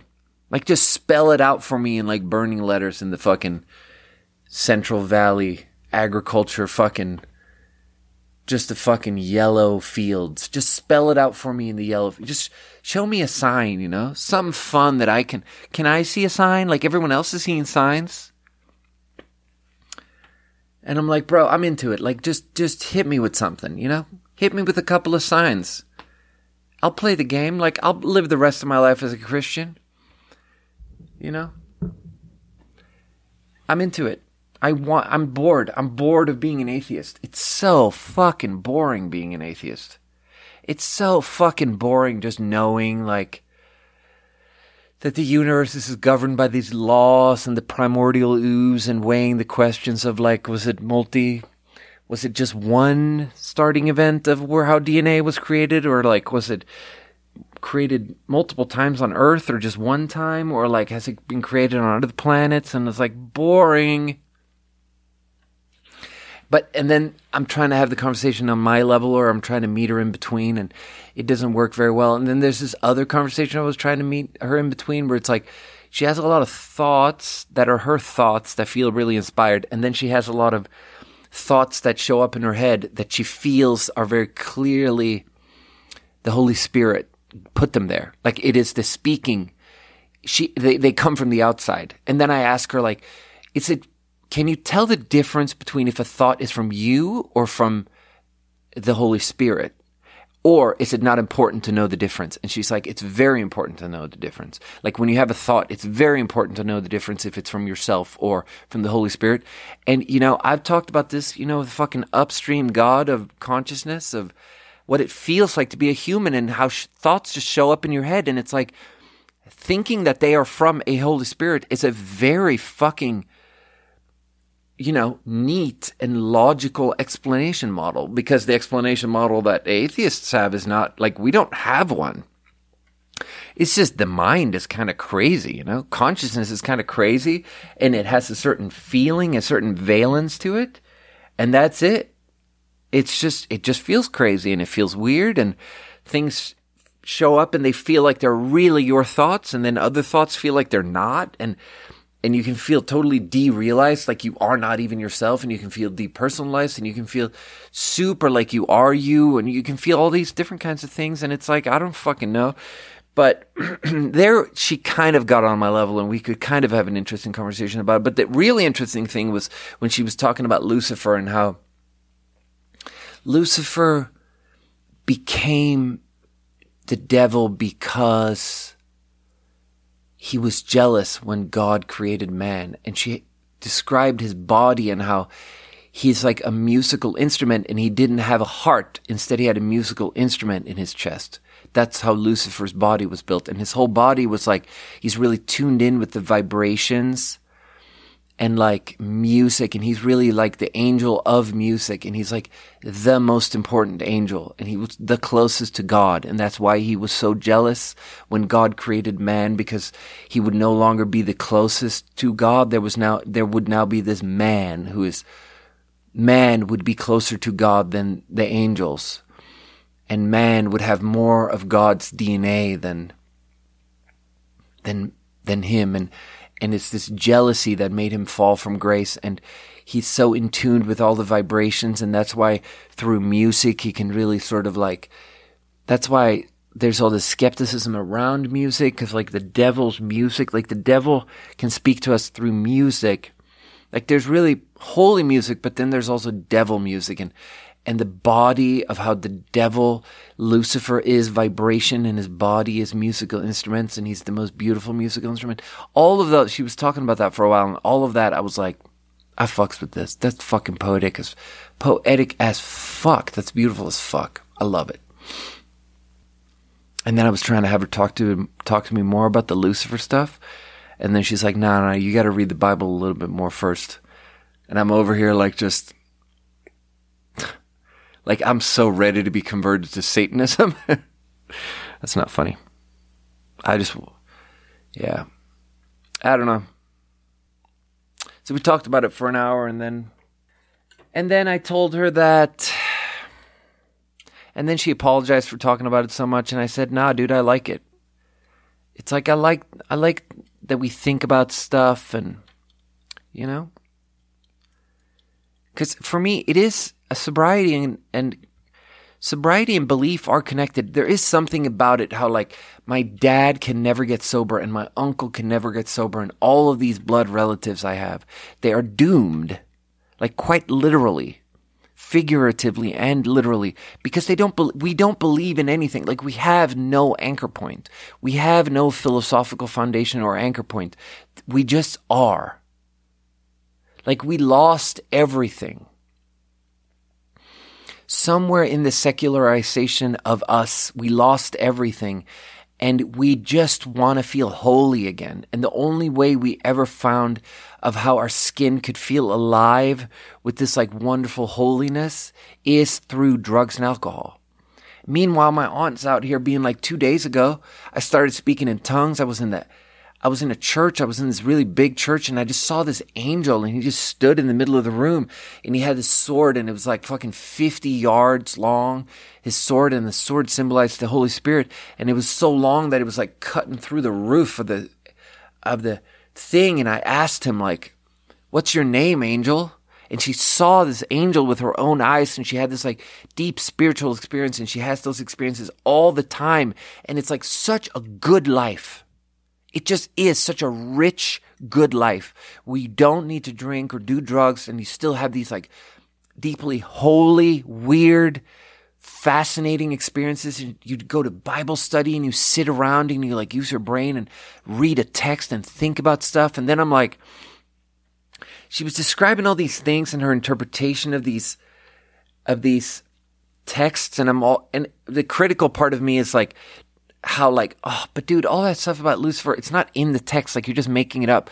But then the more charitable way to hear what she's saying is that like, no, she reads the text, she interprets it, and then the Holy Spirit guides her thoughts along the way. And like that is that is a defensible way to just like do big interpretations of stuff. Like you interpret shit big and loose, and you believe in your own interpretation because you believe that the Holy Spirit guided you throughout the interpretation. So you come up with this, and it's like such a good life. God, I'm so jealous of the believer's life. You know, the life of the believer is just incredible. It's so rich and beautiful.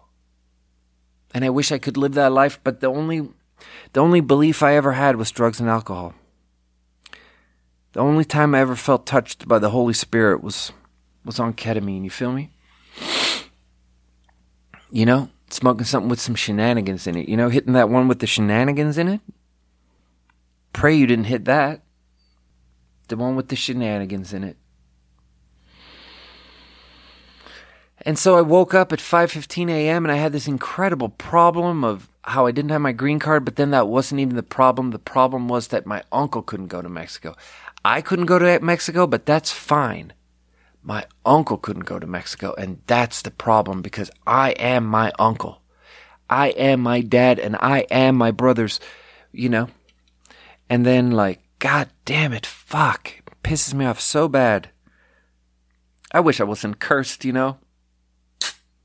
And then she asked the angel, and my aunt's all like, yeah, 2 days ago I was in church, and this angel, he was like tall like a building, and he had a sword, and I asked him, what's your name, angel? And he looked at me and he said, Holy Refreshing. Holy Refreshing? Your name is Holy Refreshing? And the angel just spoke, Holy Refreshing.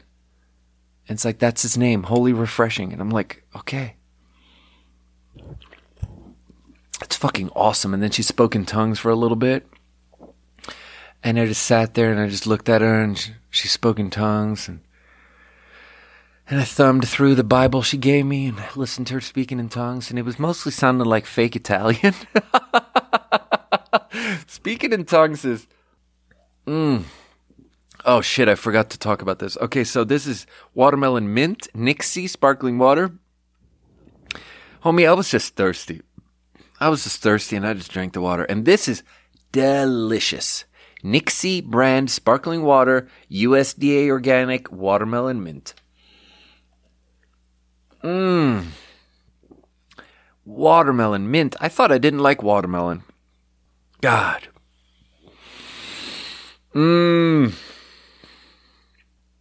I don't know. Anyway, let's not say anything racist about watermelon. So yeah, had to listen to my aunt speaking in tongues for a while because she knew I had nowhere else to be. Was gonna try to see if I could tell her that I had somewhere else to be. Realized that she knew that I had nowhere else to be. And that's how it goes sometimes. And it's fine because I love her. And now I'm about to go to Mexico with her for 6 days. And I'm just going to go with it all. I'm going to remember my green card and I'm going to fucking have certain... This is such a funny prequel episode because next episode... Honestly, I'll probably record an episode in Mexico because I kind of have to. I'll get some nice agua de mineral. I'll pour some salt in there, squeeze a lime in there. Some mineragua. Hey, papi. God. So white. So fucking white. Whitest guy I ever saw. That's me. Whitest podcast ever. But, yeah, I'm going to record another podcast and I'm going to look back on this. And maybe I'm just going to, I don't know. Am I going to have a bunch of fights with them? Am I not going to? Am I just gonna... It's tough. It is tough because I'm a liberal and I'm an atheist and they are MAGA, QAnon, Fox News. Yeah, it's pretty much all they got and it's tough for me. But I love them. I love them because they're my family, and even if they weren't my family, I'd love them, you know? You know, these people are Ohana, and Ohana means family, and family means no one gets left behind. And that's what I always say to Lilith. God, it's so funny. I accidentally called her pork chop. Because that's what my ex-wife used to call me. She used to call me pork chop. As a cute term for sometimes when I was like in bed and I wouldn't want to get out of bed. And she's like, pork chop, you got to get out of bed. And it's such a cute little term for someone, like endearing term for diminutive or whatever that word is. So I used it on Lilith, not knowing that when a boy calls a girl pork chop, apparently it means that he's calling her kind of fat. And so I used it in front of Chef, and he immediately was trying not to laugh, and he was laughing so fucking hard. He was trying not to laugh. And now it has become this thing where apparently fucking Chef and Lilith and all these people from the kitchen went to see King Gizzard and the Lizard Wizards, which is some fucking live rock and roll bullshit white people music. And when they went to see him, they went on a road trip, and he woke them up at 7 a.m. with a fucking sandwich, and he threw a sandwich in Lilith's face and was like, pork chop, wake up. And it has now become this term where he refers to Lilith as my pork chop. It's just so fucking cute. It's so fucking cute. And whenever I go in the kitchen and need something, he's always like, ask your pork chop for it. And it's so cute. I love it. And I don't want to comment on her body in any way. I don't want to say that she's a thickie, and I don't want to say that she's not a thickie. She's just perfectly perfect the way she is, and I don't know. It's fascinating the rise and the fall of that in the pod, because I do remember, like, when I started working at Holbrook, I didn't realize how young she was, and for a second I was like, should I marry Lilith? And then now I literally think of her as like a little sister. I do respect that journey, though. It is important to be able to compartmentalize and to take people in and out of compartments. Like, that is just good. That is just good. So, what was I talking about? Nixie here. This one is a fucking 8 out of 10. Delicious. Yeah, so, but anyway, I'm going to look back. I don't know what this trip is going to be like, but I'm going to ask about, like, my uncle looked at his ex-wife and said, remember 2005? That's what I feel like right now. And I'm going to ask him, I think, what the fuck happened in 2005, bro? And I'm sure it's horrible. Like, the way they talked about it and the way they reacted, I'm sure it's some real fucking shit you would open up about in an AA meeting, you know? I'm sure it's bad. But then, after listening to my aunt speaking in tongues for a bit, and I hugged her, and I care about her so much, and I don't know. Do I need it to change? Do I need us to have more of a bridge about, do we need to be more similar, or is it already good enough? I think maybe our relationship is already good enough because I find it wonderful, and I don't mind listening to her talking about things from her book study class in her religious extremist book study class, you know? Like, if I had, like, a Muslim friend who was, like, a religious extremist and they had, like, a Quran study class where they, like, go deep in the stories and tell me about Allah, I'd be fascinated and I'd want to listen to it. And I try to just enjoy it for what it is. It's a person who cares about something and I care about them and we can be on that journey together. But then it finished up and she was like, I'm going to go back to bed because, like, I only slept like 5 hours and this day is fucking crazy. This is bizarre how we are not going to Mexico. And I was like, yeah, it is bizarre. So I got in my car and then I was like, I'm going to call my dad. Because I actually had a missed call from my sister where she called me and texted me and said, hey, Dad's here. He wants to talk to you. So he was doing that thing where he walked to my sister's house to call me. So I call my sister. And the interesting thing about that call is, like, I had told my mom that I forgot my green card. And then so I explained, yeah, I forgot my green card. We're postponed. I rebooked the ticket. I'm flying tomorrow. And I made it okay. Like, I made it seem like one of these things where, like, it's a mistake, but I'm still high functioning, and I just high functioning fixed it, and we're actually getting money back because now I'm going to fly coach, and it's all good. Like, it's not a big deal. And they're like, what? You're going to drive 3 hours there and 3 hours back in one day? And I'm like, I don't actually mind because I love driving my truck and I get to listen to music, and it's just, there's no time pressure. Like, driving when there's time pressure is annoying. But when you just get to drive, and it's the open road, and it's California, and it's hot out, and the windows are down, and the podcast is blaring, and you weave in and out of the podcast with a Kenny song here and there, and it's just a good time. And god damn it, they picked my favorite Kenny song.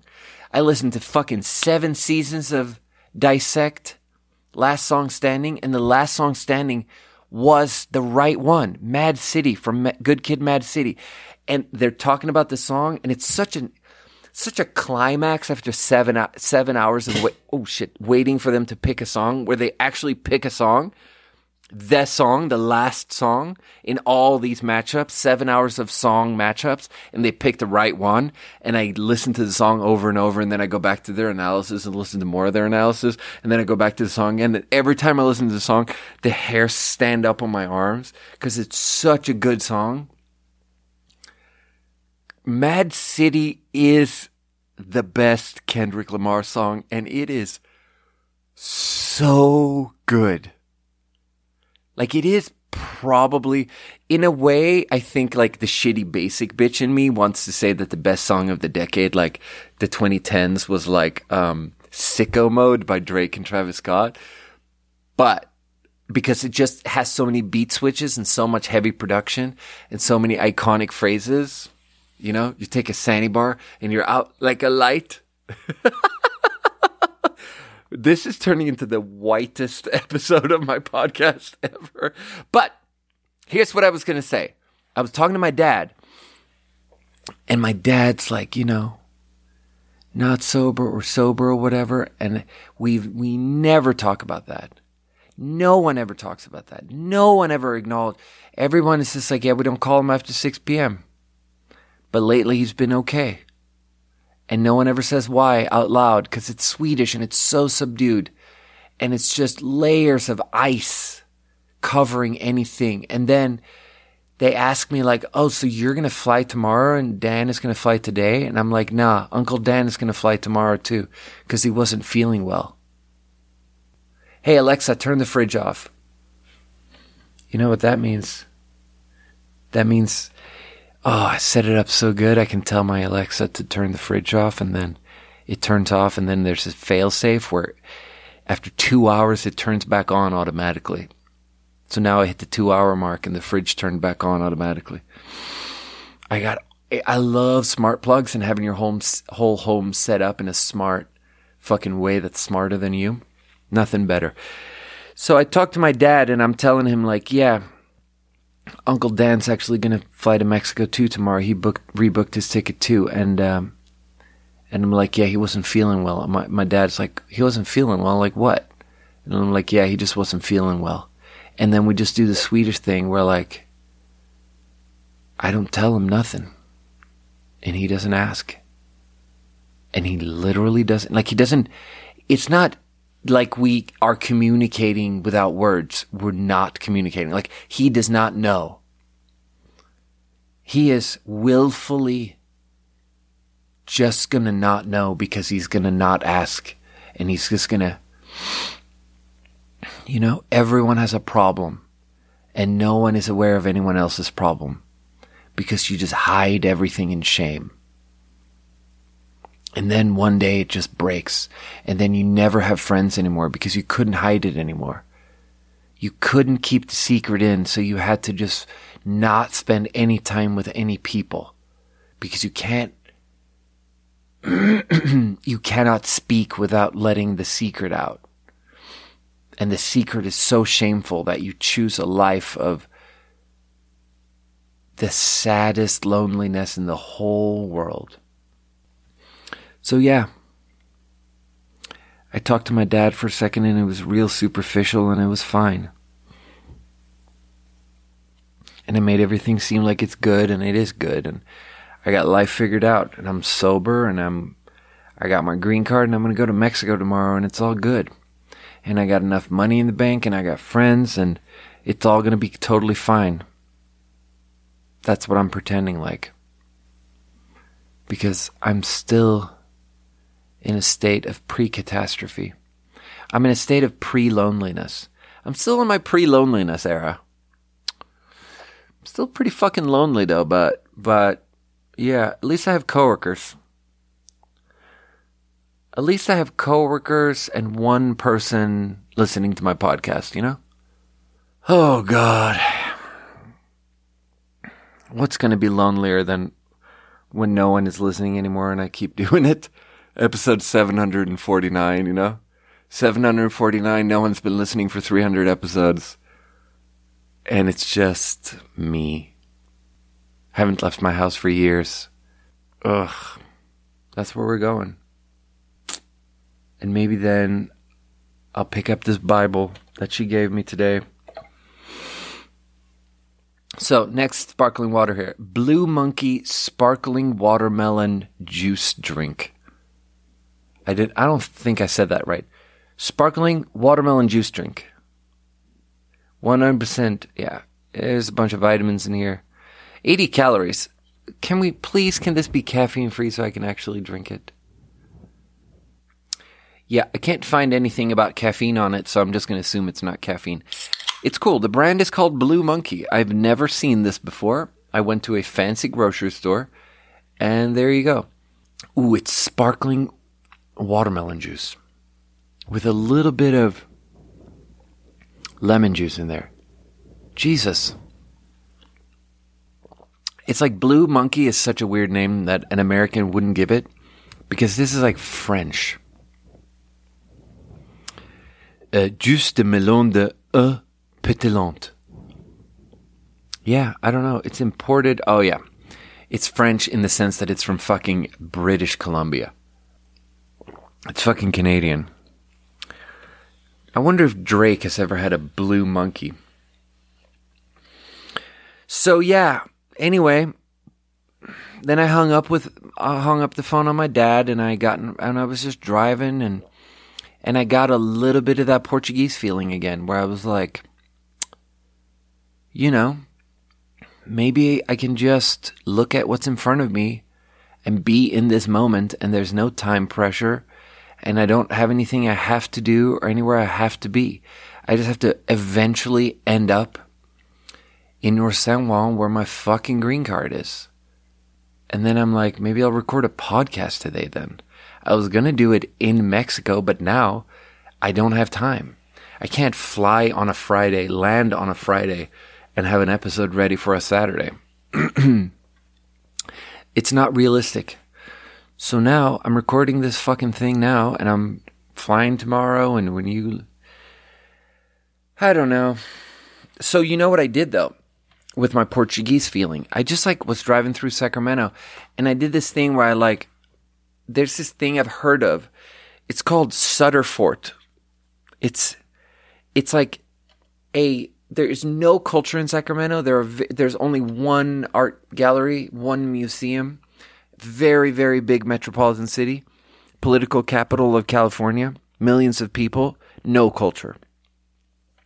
Just low one-story buildings with low people in them.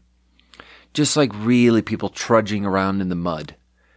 But Joan Didion is from Sacramento, and secretly in my heart, I got a lot of love for Sacramento. So I'm like, let's just go to this fucking fort that I've never been to. That's supposedly very. People hate it because it's named after a guy who fucking killed all the Native Americans. And it's weird because it's small and shitty, and next to it, there's a Native American museum. So it's feels really pointed. So I find parking, and I put some money in the parking meter, and I park, and I'm just walking around, and I haven't showered, but it's all right. And I'm feeling a little bit there's something weird. There's a weird connection between this Portuguese feeling and being single and wanting to find a woman to marry. Where there was something about the Portuguese feeling in Napa where all those fucking cyclist women came out. You know, all those Lululemon camel toes and stuff. And then suddenly I'm in Sacramento, and I just have the same feeling. And then or do I? Yeah. And so there's some lady, and she looks kind of nice. And I'm I'm so unshowered, and my hair looks crazy. But I just feel if you're if I'm the person I want to be, I don't care. I don't care. I don't care that I'm wearing sweatpants and stuff. I'll just talk to this lady. And then I'm shit, she's homeless and she's crazy. And then I walk away from her, and then I realize she was on her phone, and she had one AirPod in. So, okay. You miss every shot you don't take. And I'm just walking around, and it's this fort. And the fort, a little bit, is actually reminding me of the Malmo fort. Because it's just a fucking wall. It's just a wall, and you walk around the corner, and there's just more wall, and you can't get into it. And that's what the Malmo Fort is too, except totally different. So then I before I get to the fort, I just see the tiny little building off to the side, and it says Native American Museum. And so I just go in there, and I had this I don't know, I had a weird feeling because I'm feeling this weird Greek drama. I'm cursed. My uncle isn't doing good. I'm not going to be doing good when I'm in that age, and my dad isn't doing good, and no one I'm from a long bloodline of people who just aren't doing good. So I am just cursed to live a bad life, and so I'll just walk around sadly until my life falls apart. So I walk into this thing, and I feel really sensitive and sad, and then I walk in, and there's these two girls, and they look kind of like hipsters, but they greet me, and I go up and I have to pay, and she's like, it's $5, and I'm like, not sure if that's including tax, because I kind of want to give her cash, because a small transaction always feels silly with. So I'm like, but I don't want to give her cash if it's $5 plus tax, because then she's going to give me a bunch of coins back. And there's nothing worse in this entire life than wearing sweatpants with sweatpant pockets and putting coins in a sweatpant pocket. And don't want to put them in there, but also there's no tip jar because we're in a Native American museum. And if she's about to give me like 62 cents back in coins, and I just be like looking for a tip jar, and I just like put them and tell her to keep them or whatever, there's this like crazy white guilt fear that she's going to be like, oh, you think this is like fucking reparations here? You think you're going to pay 62 cents in reparations and make this all good? Because like, get the fuck out of here. Get the fuck out of here, you piece of shit. So I ask her if it's $5 including tax or like plus tax, and they laugh at me so much. Such a hearty laugh. And I just wish that I was on a more like jovial level at that moment, so where I could laugh too, and then it could be a hilarious conversation. We could like talk and stuff, and I could flirt with the girl, but that's not what happens. Instead, they just laugh, and I'm just looking sad, and it turns into this like very mean moment where they're just laughing at me. And I just look sad, and then they laugh, and I just look even sadder, and then they're like, ooh, get a little bit like, okay, so here's your map, and you start over there. And so I'm like sadly walking over, and then I read it all, and it's like such a dark, I don't know, I could talk about it for a while, honestly, but this episode is already getting kind of long. But I go to a lot of museums, and there's this thing about museum where they are never what they seem to be. Because what they seem, at first reading, it is a thing where one person has taken objects and put them out under a glass or behind glass or they put them out for other people to look at, as if you want to look at them. But the point of a museum is never that you want to look at this shit. Because who gives a shit? I could look at this shit on the internet. Like, I don't care. The point of a museum is always this other thing of like this performance of, if the museum is nice, that is an act of communicating that we as a society place value upon this. That is what every museum is. And it's like, in China, you have these incredible palatial museums dedicated to the Long March, and like all these different communist struggles and the entire communist origin story and the founding of a nation and all these different mythos ideas. And then I'm in this Native American museum, which is existing not metaphorically, but quite literally in the shadow of Sutter Fort, which is named after the guy who killed all the Indians. And in the shadow of the fort of the guy who killed all the Indians, there's a tiny building, and it's brown and dusty and old. And you go in there, and it's dark, and you pay $5, and you fail to flirt with the girl who takes your $5 because you're so morose. Your soul is just so morose. And then you walk around, and everything is just so drab and sad in there. And it's really not about how you want to look at the objects behind the glass. It is about noticing how we as a society, and this is a very royal we we're talking about here. This is like we as in all of Earth does not give a shit about this stuff. That's how you feel looking at it. And then like, I look at it all and I just get really sad because it's all so shitty. And I read the little plaques and it's about the last guy and his whole family died and he was the last one. And he fucking came out of the woodwork, and this is the first photo of him after he came out, and he's wearing fucking pelts. And he looks sad. And he was sad, is what the plaque says, because his whole family had just died. And what did it say? It was something like, Oh, yeah. When the last guy, like one corner of the exhibit is dedicated to this one guy who was the last guy of his people. And he came out and just wandered into the city of Sacramento when his last people died and he was alone because he just couldn't make it on his own, right? And when they first saw him, they took a picture of him. And in the photo, his hair is short and the plaque reads, he singed his hair because that's what they do when they're mourning. When you mourn, you show that you're mourning by burning your own hair until it's short. And then when your hair is short, you just sit there sad. And then, when you're fucking thriving, your hair's long.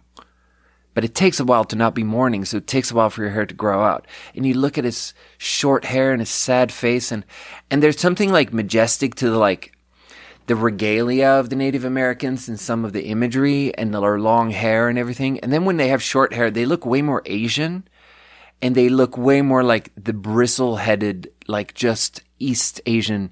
They just look like a Chinese guy with one of those shitty software engineer shitty haircuts, Like some guy who really didn't figure out anything about fashion.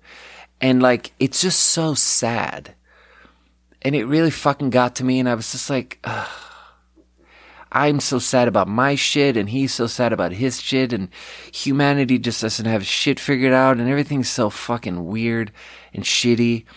And I look at the whole exhibit, and there's all these tools, and it's a small exhibit, and then I get to the end, and I just want to buy a fridge magnet, because I always buy a fridge magnet. That's the thing.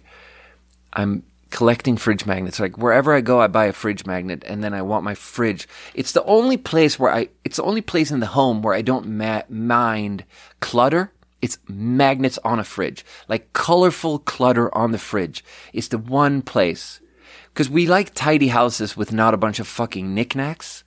But the fridge magnet, I've decided, some people do stickers on the back of their car or whatever, stickers on the side of a Winnebago. Like some people pick other things where it's okay for it to look crowded. Excuse me, did a burp. I've decided that the fridge magnet is my one place where I'm okay with clutter. So I buy a Native American woman fridge magnet, and as I'm buying it from one of the girls at the register, at the entrance, I feel bad because I feel like she's going to be like, oh, so you go to the Native American fucking museum and you buy a $3 fridge magnet and you're going to virtue signal with your fucking fridge magnet. I just feel so bad that I just expect more negativity and I just expect her to shit on me. And instead she's like, oh yeah, that one's really nice. I have that one too. That's what she says. And I'm like, oh, yeah, it is really nice. It is really nice. And then right as I'm about to leave, the younger girl, because the older girl said the thing about the magnet. The younger girl, who looks kind of like a hipster, but when you look closer, she looks kind of Asian. And when you look even closer, you're like, oh, both of these people are Native American. The younger girl is like, did you see the world's smallest basket? Did you have a chance to see the world's smallest basket? And I look at her and I'm like, no. And she's like, can I show you? And in a dream, I say yes. And she takes me back to where I've been, and I've already looked at everything I thought, but there was a series of baskets that get increasingly smaller, and then I point to them and I say, wow, yeah, that is a small basket. And then she goes, it's not even those. They get even smaller. And we're talking about baskets that are like the size of a pinhead. And then she describes how the baskets are used in this ritual where you're like a spirit sucker. And she's like, yeah, my grandmother was a spirit sucker. And these are made by this like famous basket making lady. And the way they do it is like you have an ailment and then the spirit sucker sucks the ailment out of you and then blows it into the basket. And the smallness of the basket it's small to send a signal to the illness of how silly it is and how small you are, illness, and we make fun of you with the smallness of this basket. You are so little, and this illness is so negligible that we can fit you into this tiny basket, and the smaller the basket, the more you're making fun of the illness. And I'm like fascinated by all of this because that's such a beautiful, poetic idea. And I try to like talk to her, and I'm like, wow, so it's like anthropomorphized, or like you imagine that the illness has feelings, and it's like, and she doesn't really resonate with that. But then she like talks more about her grandmother, who was a fucking illness sucker, was friends with the famous lady who made the baskets, and she shows me the smallest basket, and then she says, the even smaller world's smallest basket is not even here. There's some that are even smaller. And the smallest ones are like under a lens because they're so small that you can only see them in a microscope, but there's apparently ones that are even smaller. And I look at it and it's just so beautiful, and I look at the girl and she's like kind of pretty, and she has bangs, and she has like one platinum blonde streak. She looks like really drab, and she looks like a member of a defeated people, but she looks 10% like a hipster. And then she's kind of flirting with me, and she's asking me a lot of questions and where I'm from and stuff, and she talks about where her people are from like Northwest, and she's a member of the Pomo tribe, and I tell her that I'm Swedish, and I actually tell her this thing from Swedish folklore, which isn't true. I made it up. But I made it up not on the spot. I made it up in advance. Where like I tell her that in Swedish traditional folk belief, there's this thing of how when there's a problem, you like grow a cucumber on the problem, and then you imagine that the problem is sucked into the cucumber, and then it's in the cucumber, so then you like throw the cucumber in the river. Because she literally said that after you suck the illness out of the body, you spit it, you put it in the basket, and then you throw the basket in the river. And like in my stupid novel that no one should read, there is this Swedish folk belief thing that I don't remember if it's real or not. I think it's actually real now that I'm thinking about it. I think it's real. Where in the book, in my novel, I took this Swedish folk belief thing and I applied it to this Chinese problem of like a garbage curse, where at one point the Swede helps the Chinese guy by growing cucumbers all over his garbage curse, and then afterwards he instructs the Chinese guy on throwing the cucumbers in the river and making sure that the skin doesn't break. And I'm telling the girl this thing of how it's similar to the baskets, and she's like, damn. And I'm like, damn. And we have this moment where I'm like, God damn it. Like I should have asked her out or something, you know? But I was wearing sweatpants and I hadn't showered, and like the front of my sweatpants are all covered in like crusted up fast food. So good. And we look at each other, and like she's wearing this like terrible sort of like park ranger, like an oversized park ranger uniform that's like a off brown with like a Native American tribe patch on it, and it's so ill-fitting, and we're both like not pretty, but I should have asked her out. And basically what I'm telling you is I'm in love with this woman, and I might maybe I'll go back there. Maybe I'll go back there and just give her a piece of paper and say like, hey, you know, you probably have a boyfriend and you probably think I'm like gross and everything, but like I'd love to buy you dinner or whatever. Oh, I'm so depressed in this moment. But it's weird. It's weird because I'm so like sad and upset. And then I think my sadness and upsetting about my uncle and feeling like I'm cursed and everything, I think that there's just some lust addiction thing where like really it's like a really bad idea. Like I'm not about to fucking shack up with some park ranger and who lives an hour and a half away from where I live, you know? Like that's not it. That's not the solution to my problem. The solution to my problem is meditation, but I have this fiction, like I have this delusion that like what I need is to find this woman who will numb my emotions, my bad feelings. So maybe this girl whose name I did not even ask, she told me so many things about her. And she told me about, then it got like really sad at the end.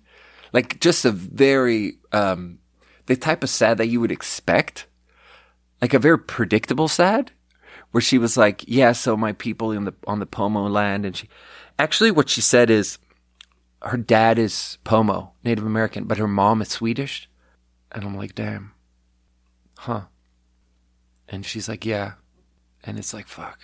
Goddamn, like, do you want me to ask you out? Like, should I ask you out? But that's not what I say. But like, okay, so then instead of me asking her out, she looks at me and she goes, yeah, and on my dad's side, like, the Pomo, there are all these stripes of people, different peoples living under the Pomo banner. And they live in the different valleys. And my dad, his mom and his dad were like from different banners of the Pomo tribes. And they got together and they had my dad and then all of those people, all of our ancestors, like there's almost none of us left, and they were all massacred by this guy called Kelsey, Andrew Kelsey, and it's called I wrote it down, Bloody Island Massacre, and like, you know, we just lost everything, and they forcibly removed us to this reservation, and like my family lives on the reservation, and you know, there was never any reckoning with any of it. And the guy Kelsey who murdered everyone, Kelseyville is still named after him, you know, like the big town up in Pomo country, it's still called Kelseyville, named after the guy who murdered everyone. And it's like, yeah, you know, it's just like everyone's dead. And she just explained it in this like very immediate and matter of fact and predictable and human and truly sad way. And it was just sad. It was just sad. And then, yeah, we talked a bunch and we walked around and she showed me all these different objects, and it was like a dream, you know? It was like a dream. But it wasn't a dream. It was reality. And then Native American Bangs girl, we said goodbye and I left. And then I don't know. I wonder if, because part of me is defensive and wanting to be like, I'm from Sweden, just so you know, like, I'm not a descendant of any of these people who killed all your people. But then we also had this other conversation of how, like, even her Swedish family, like, they could just come from Sweden and drop all their heritage and just assimilate and just be doctors and lawyers immediately, and it was all good, all Gucci, all immediately. Whereas, like, on her dad's side, she's the first one to go to college. So it's like, it's all bad, you know? Like, you're not off the hook just because you're a fucking Swedish asshole. Like, you're not an asshole just because you're a Swedish asshole. And yeah, that's true. And for what it's worth, I feel bad about everything. Like, for what it's worth, I've never been happy, you know? Like, I just want everyone to know that I'm probably guilty of a lot of things, but at least I've never been happy. So there's that, you know? So then I did this thing of walking across the path, up the hill, around the corner, walking around Sutter Fort, trying to get into Sutter Fort. And I pay another $5 to now get to look at Sutter Fort, where they have another exhibition. And I'm like, before walking in there, I'm like, is the Sutter Fort going to be full of, because I just had this like profoundly informative experience where actual Native Americans explained stuff to me.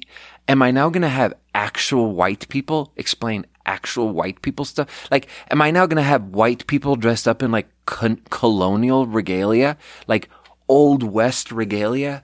People who are like romantic about the era when they killed everyone? Like, is this going to be the biggest caricature of two experiences, like two contrasting experiences, where first you go to the Native American Museum staffed in present day only by Native Americans, and then you go to Sutter Fort staffed only by white people? Like, is this a joke? Like, is this a Jew and a fucking bigot walks into a bar joke? How is America such a caricature? Because then I walk in, I pay $5, and there's a fucking white lady, and she's dressed up in colonial gear, and she's all happy, and she's all like, tell me if I can explain anything, and she's showing me the tools of, you know, how great everything was in the Old West, and I'm like, I'm good. Still coasting off of the afterglow of the incredible sadness of the Bloody Island massacre, not yet ready to forget about all of that and just be like playing Civil War with the whites. You know, I just need a minute before I can play Civil War with the whites. Like, America is so fucking stressful. Like, can I not just be sad on my own? Does it have to be like this? Can I just have an artist date on my own and just chill the fuck out? Does everything have to be like this? Like, God damn it, you guys. Chill the fuck out with, like, the fucking war crimes. The war crimes that have, like, valence in present day. Can you chill out with that shit? So then I wander around and I'm trying to get away from all these white people that want to explain shit to me. And they're all, like, blacksmiths trying to, like, romanticize how they made tools back in the day. In the era when they killed everyone. Okay, now I'm sounding super white guilty. But anyway, so then I go in a corner of the fucking Sutter Fort, which was, I look on my map and it was what used to be the jail, and they have a TV there, and you can sit down and you watch a little movie about Sutter Fort, and I watched the whole thing, and it's so funny because the thing is a video where white people sit next to Native Americans and they all talk about how the Sutter Fort is this symbol of something horrible. And how there was never how it was always staffed by people who just sort of treat it as this. Like, it's actually crazy because the fort was only a fort for like 5 years in like the 1830s. And it was very small and it was very shitty. And then like in the 1880s, a group of white supremacists called, like a really long time ago, a group of white supremacists called the Native Sons of fucking California or the Native Sons of the Golden State or some shit, bought the fort and made it into what it is and made it a symbol, made it this like big, shiny, newly renovated, fresh paint job symbol of white supremacy. And it's like the absolute first feeling I had walking into the Native American Museum of how these things, you're not there to look at the objects. No one gives a shit about the piece of leather and like the bent piece of metal in front of you that's like 200 years old. No one gives a shit about the actual object. The whole thing is just a performance of society showing what we give a shit about and what we are going to pour money into. That's all this is. So, sorry, I had to take a delicious sip of Blue Monkey sparkling watermelon juice drink. Very hard to... It's totally a name made up by a French guy. Very hard to place the emphasis correctly in Blue Monkey sparkling watermelon juice drink. Very, very hard to place the emphasis correctly. Very, very easy to drink. So my absolute first feeling of how this is all just a performance to show what we give a shit about, that feeling is what the film is about, and that is the only thing that stays true. And it's so fucking weird because you watch this film talking about how they have a plan to change the fort so that it stops being such a symbol of white supremacy, and so that it stops being like this horrible thing where there's no reckoning of a past. And they talk about how they haven't done it yet. In the film, they talk about how they haven't fixed it yet. And then you turn around and you look out the window and, yeah, you haven't, because there's like 20 white guy volunteers on the premises who are all like super into the myth of California. And then the film is like about the myth of all of this and how like the thing was made up. This is really interesting, actually. The whole thing about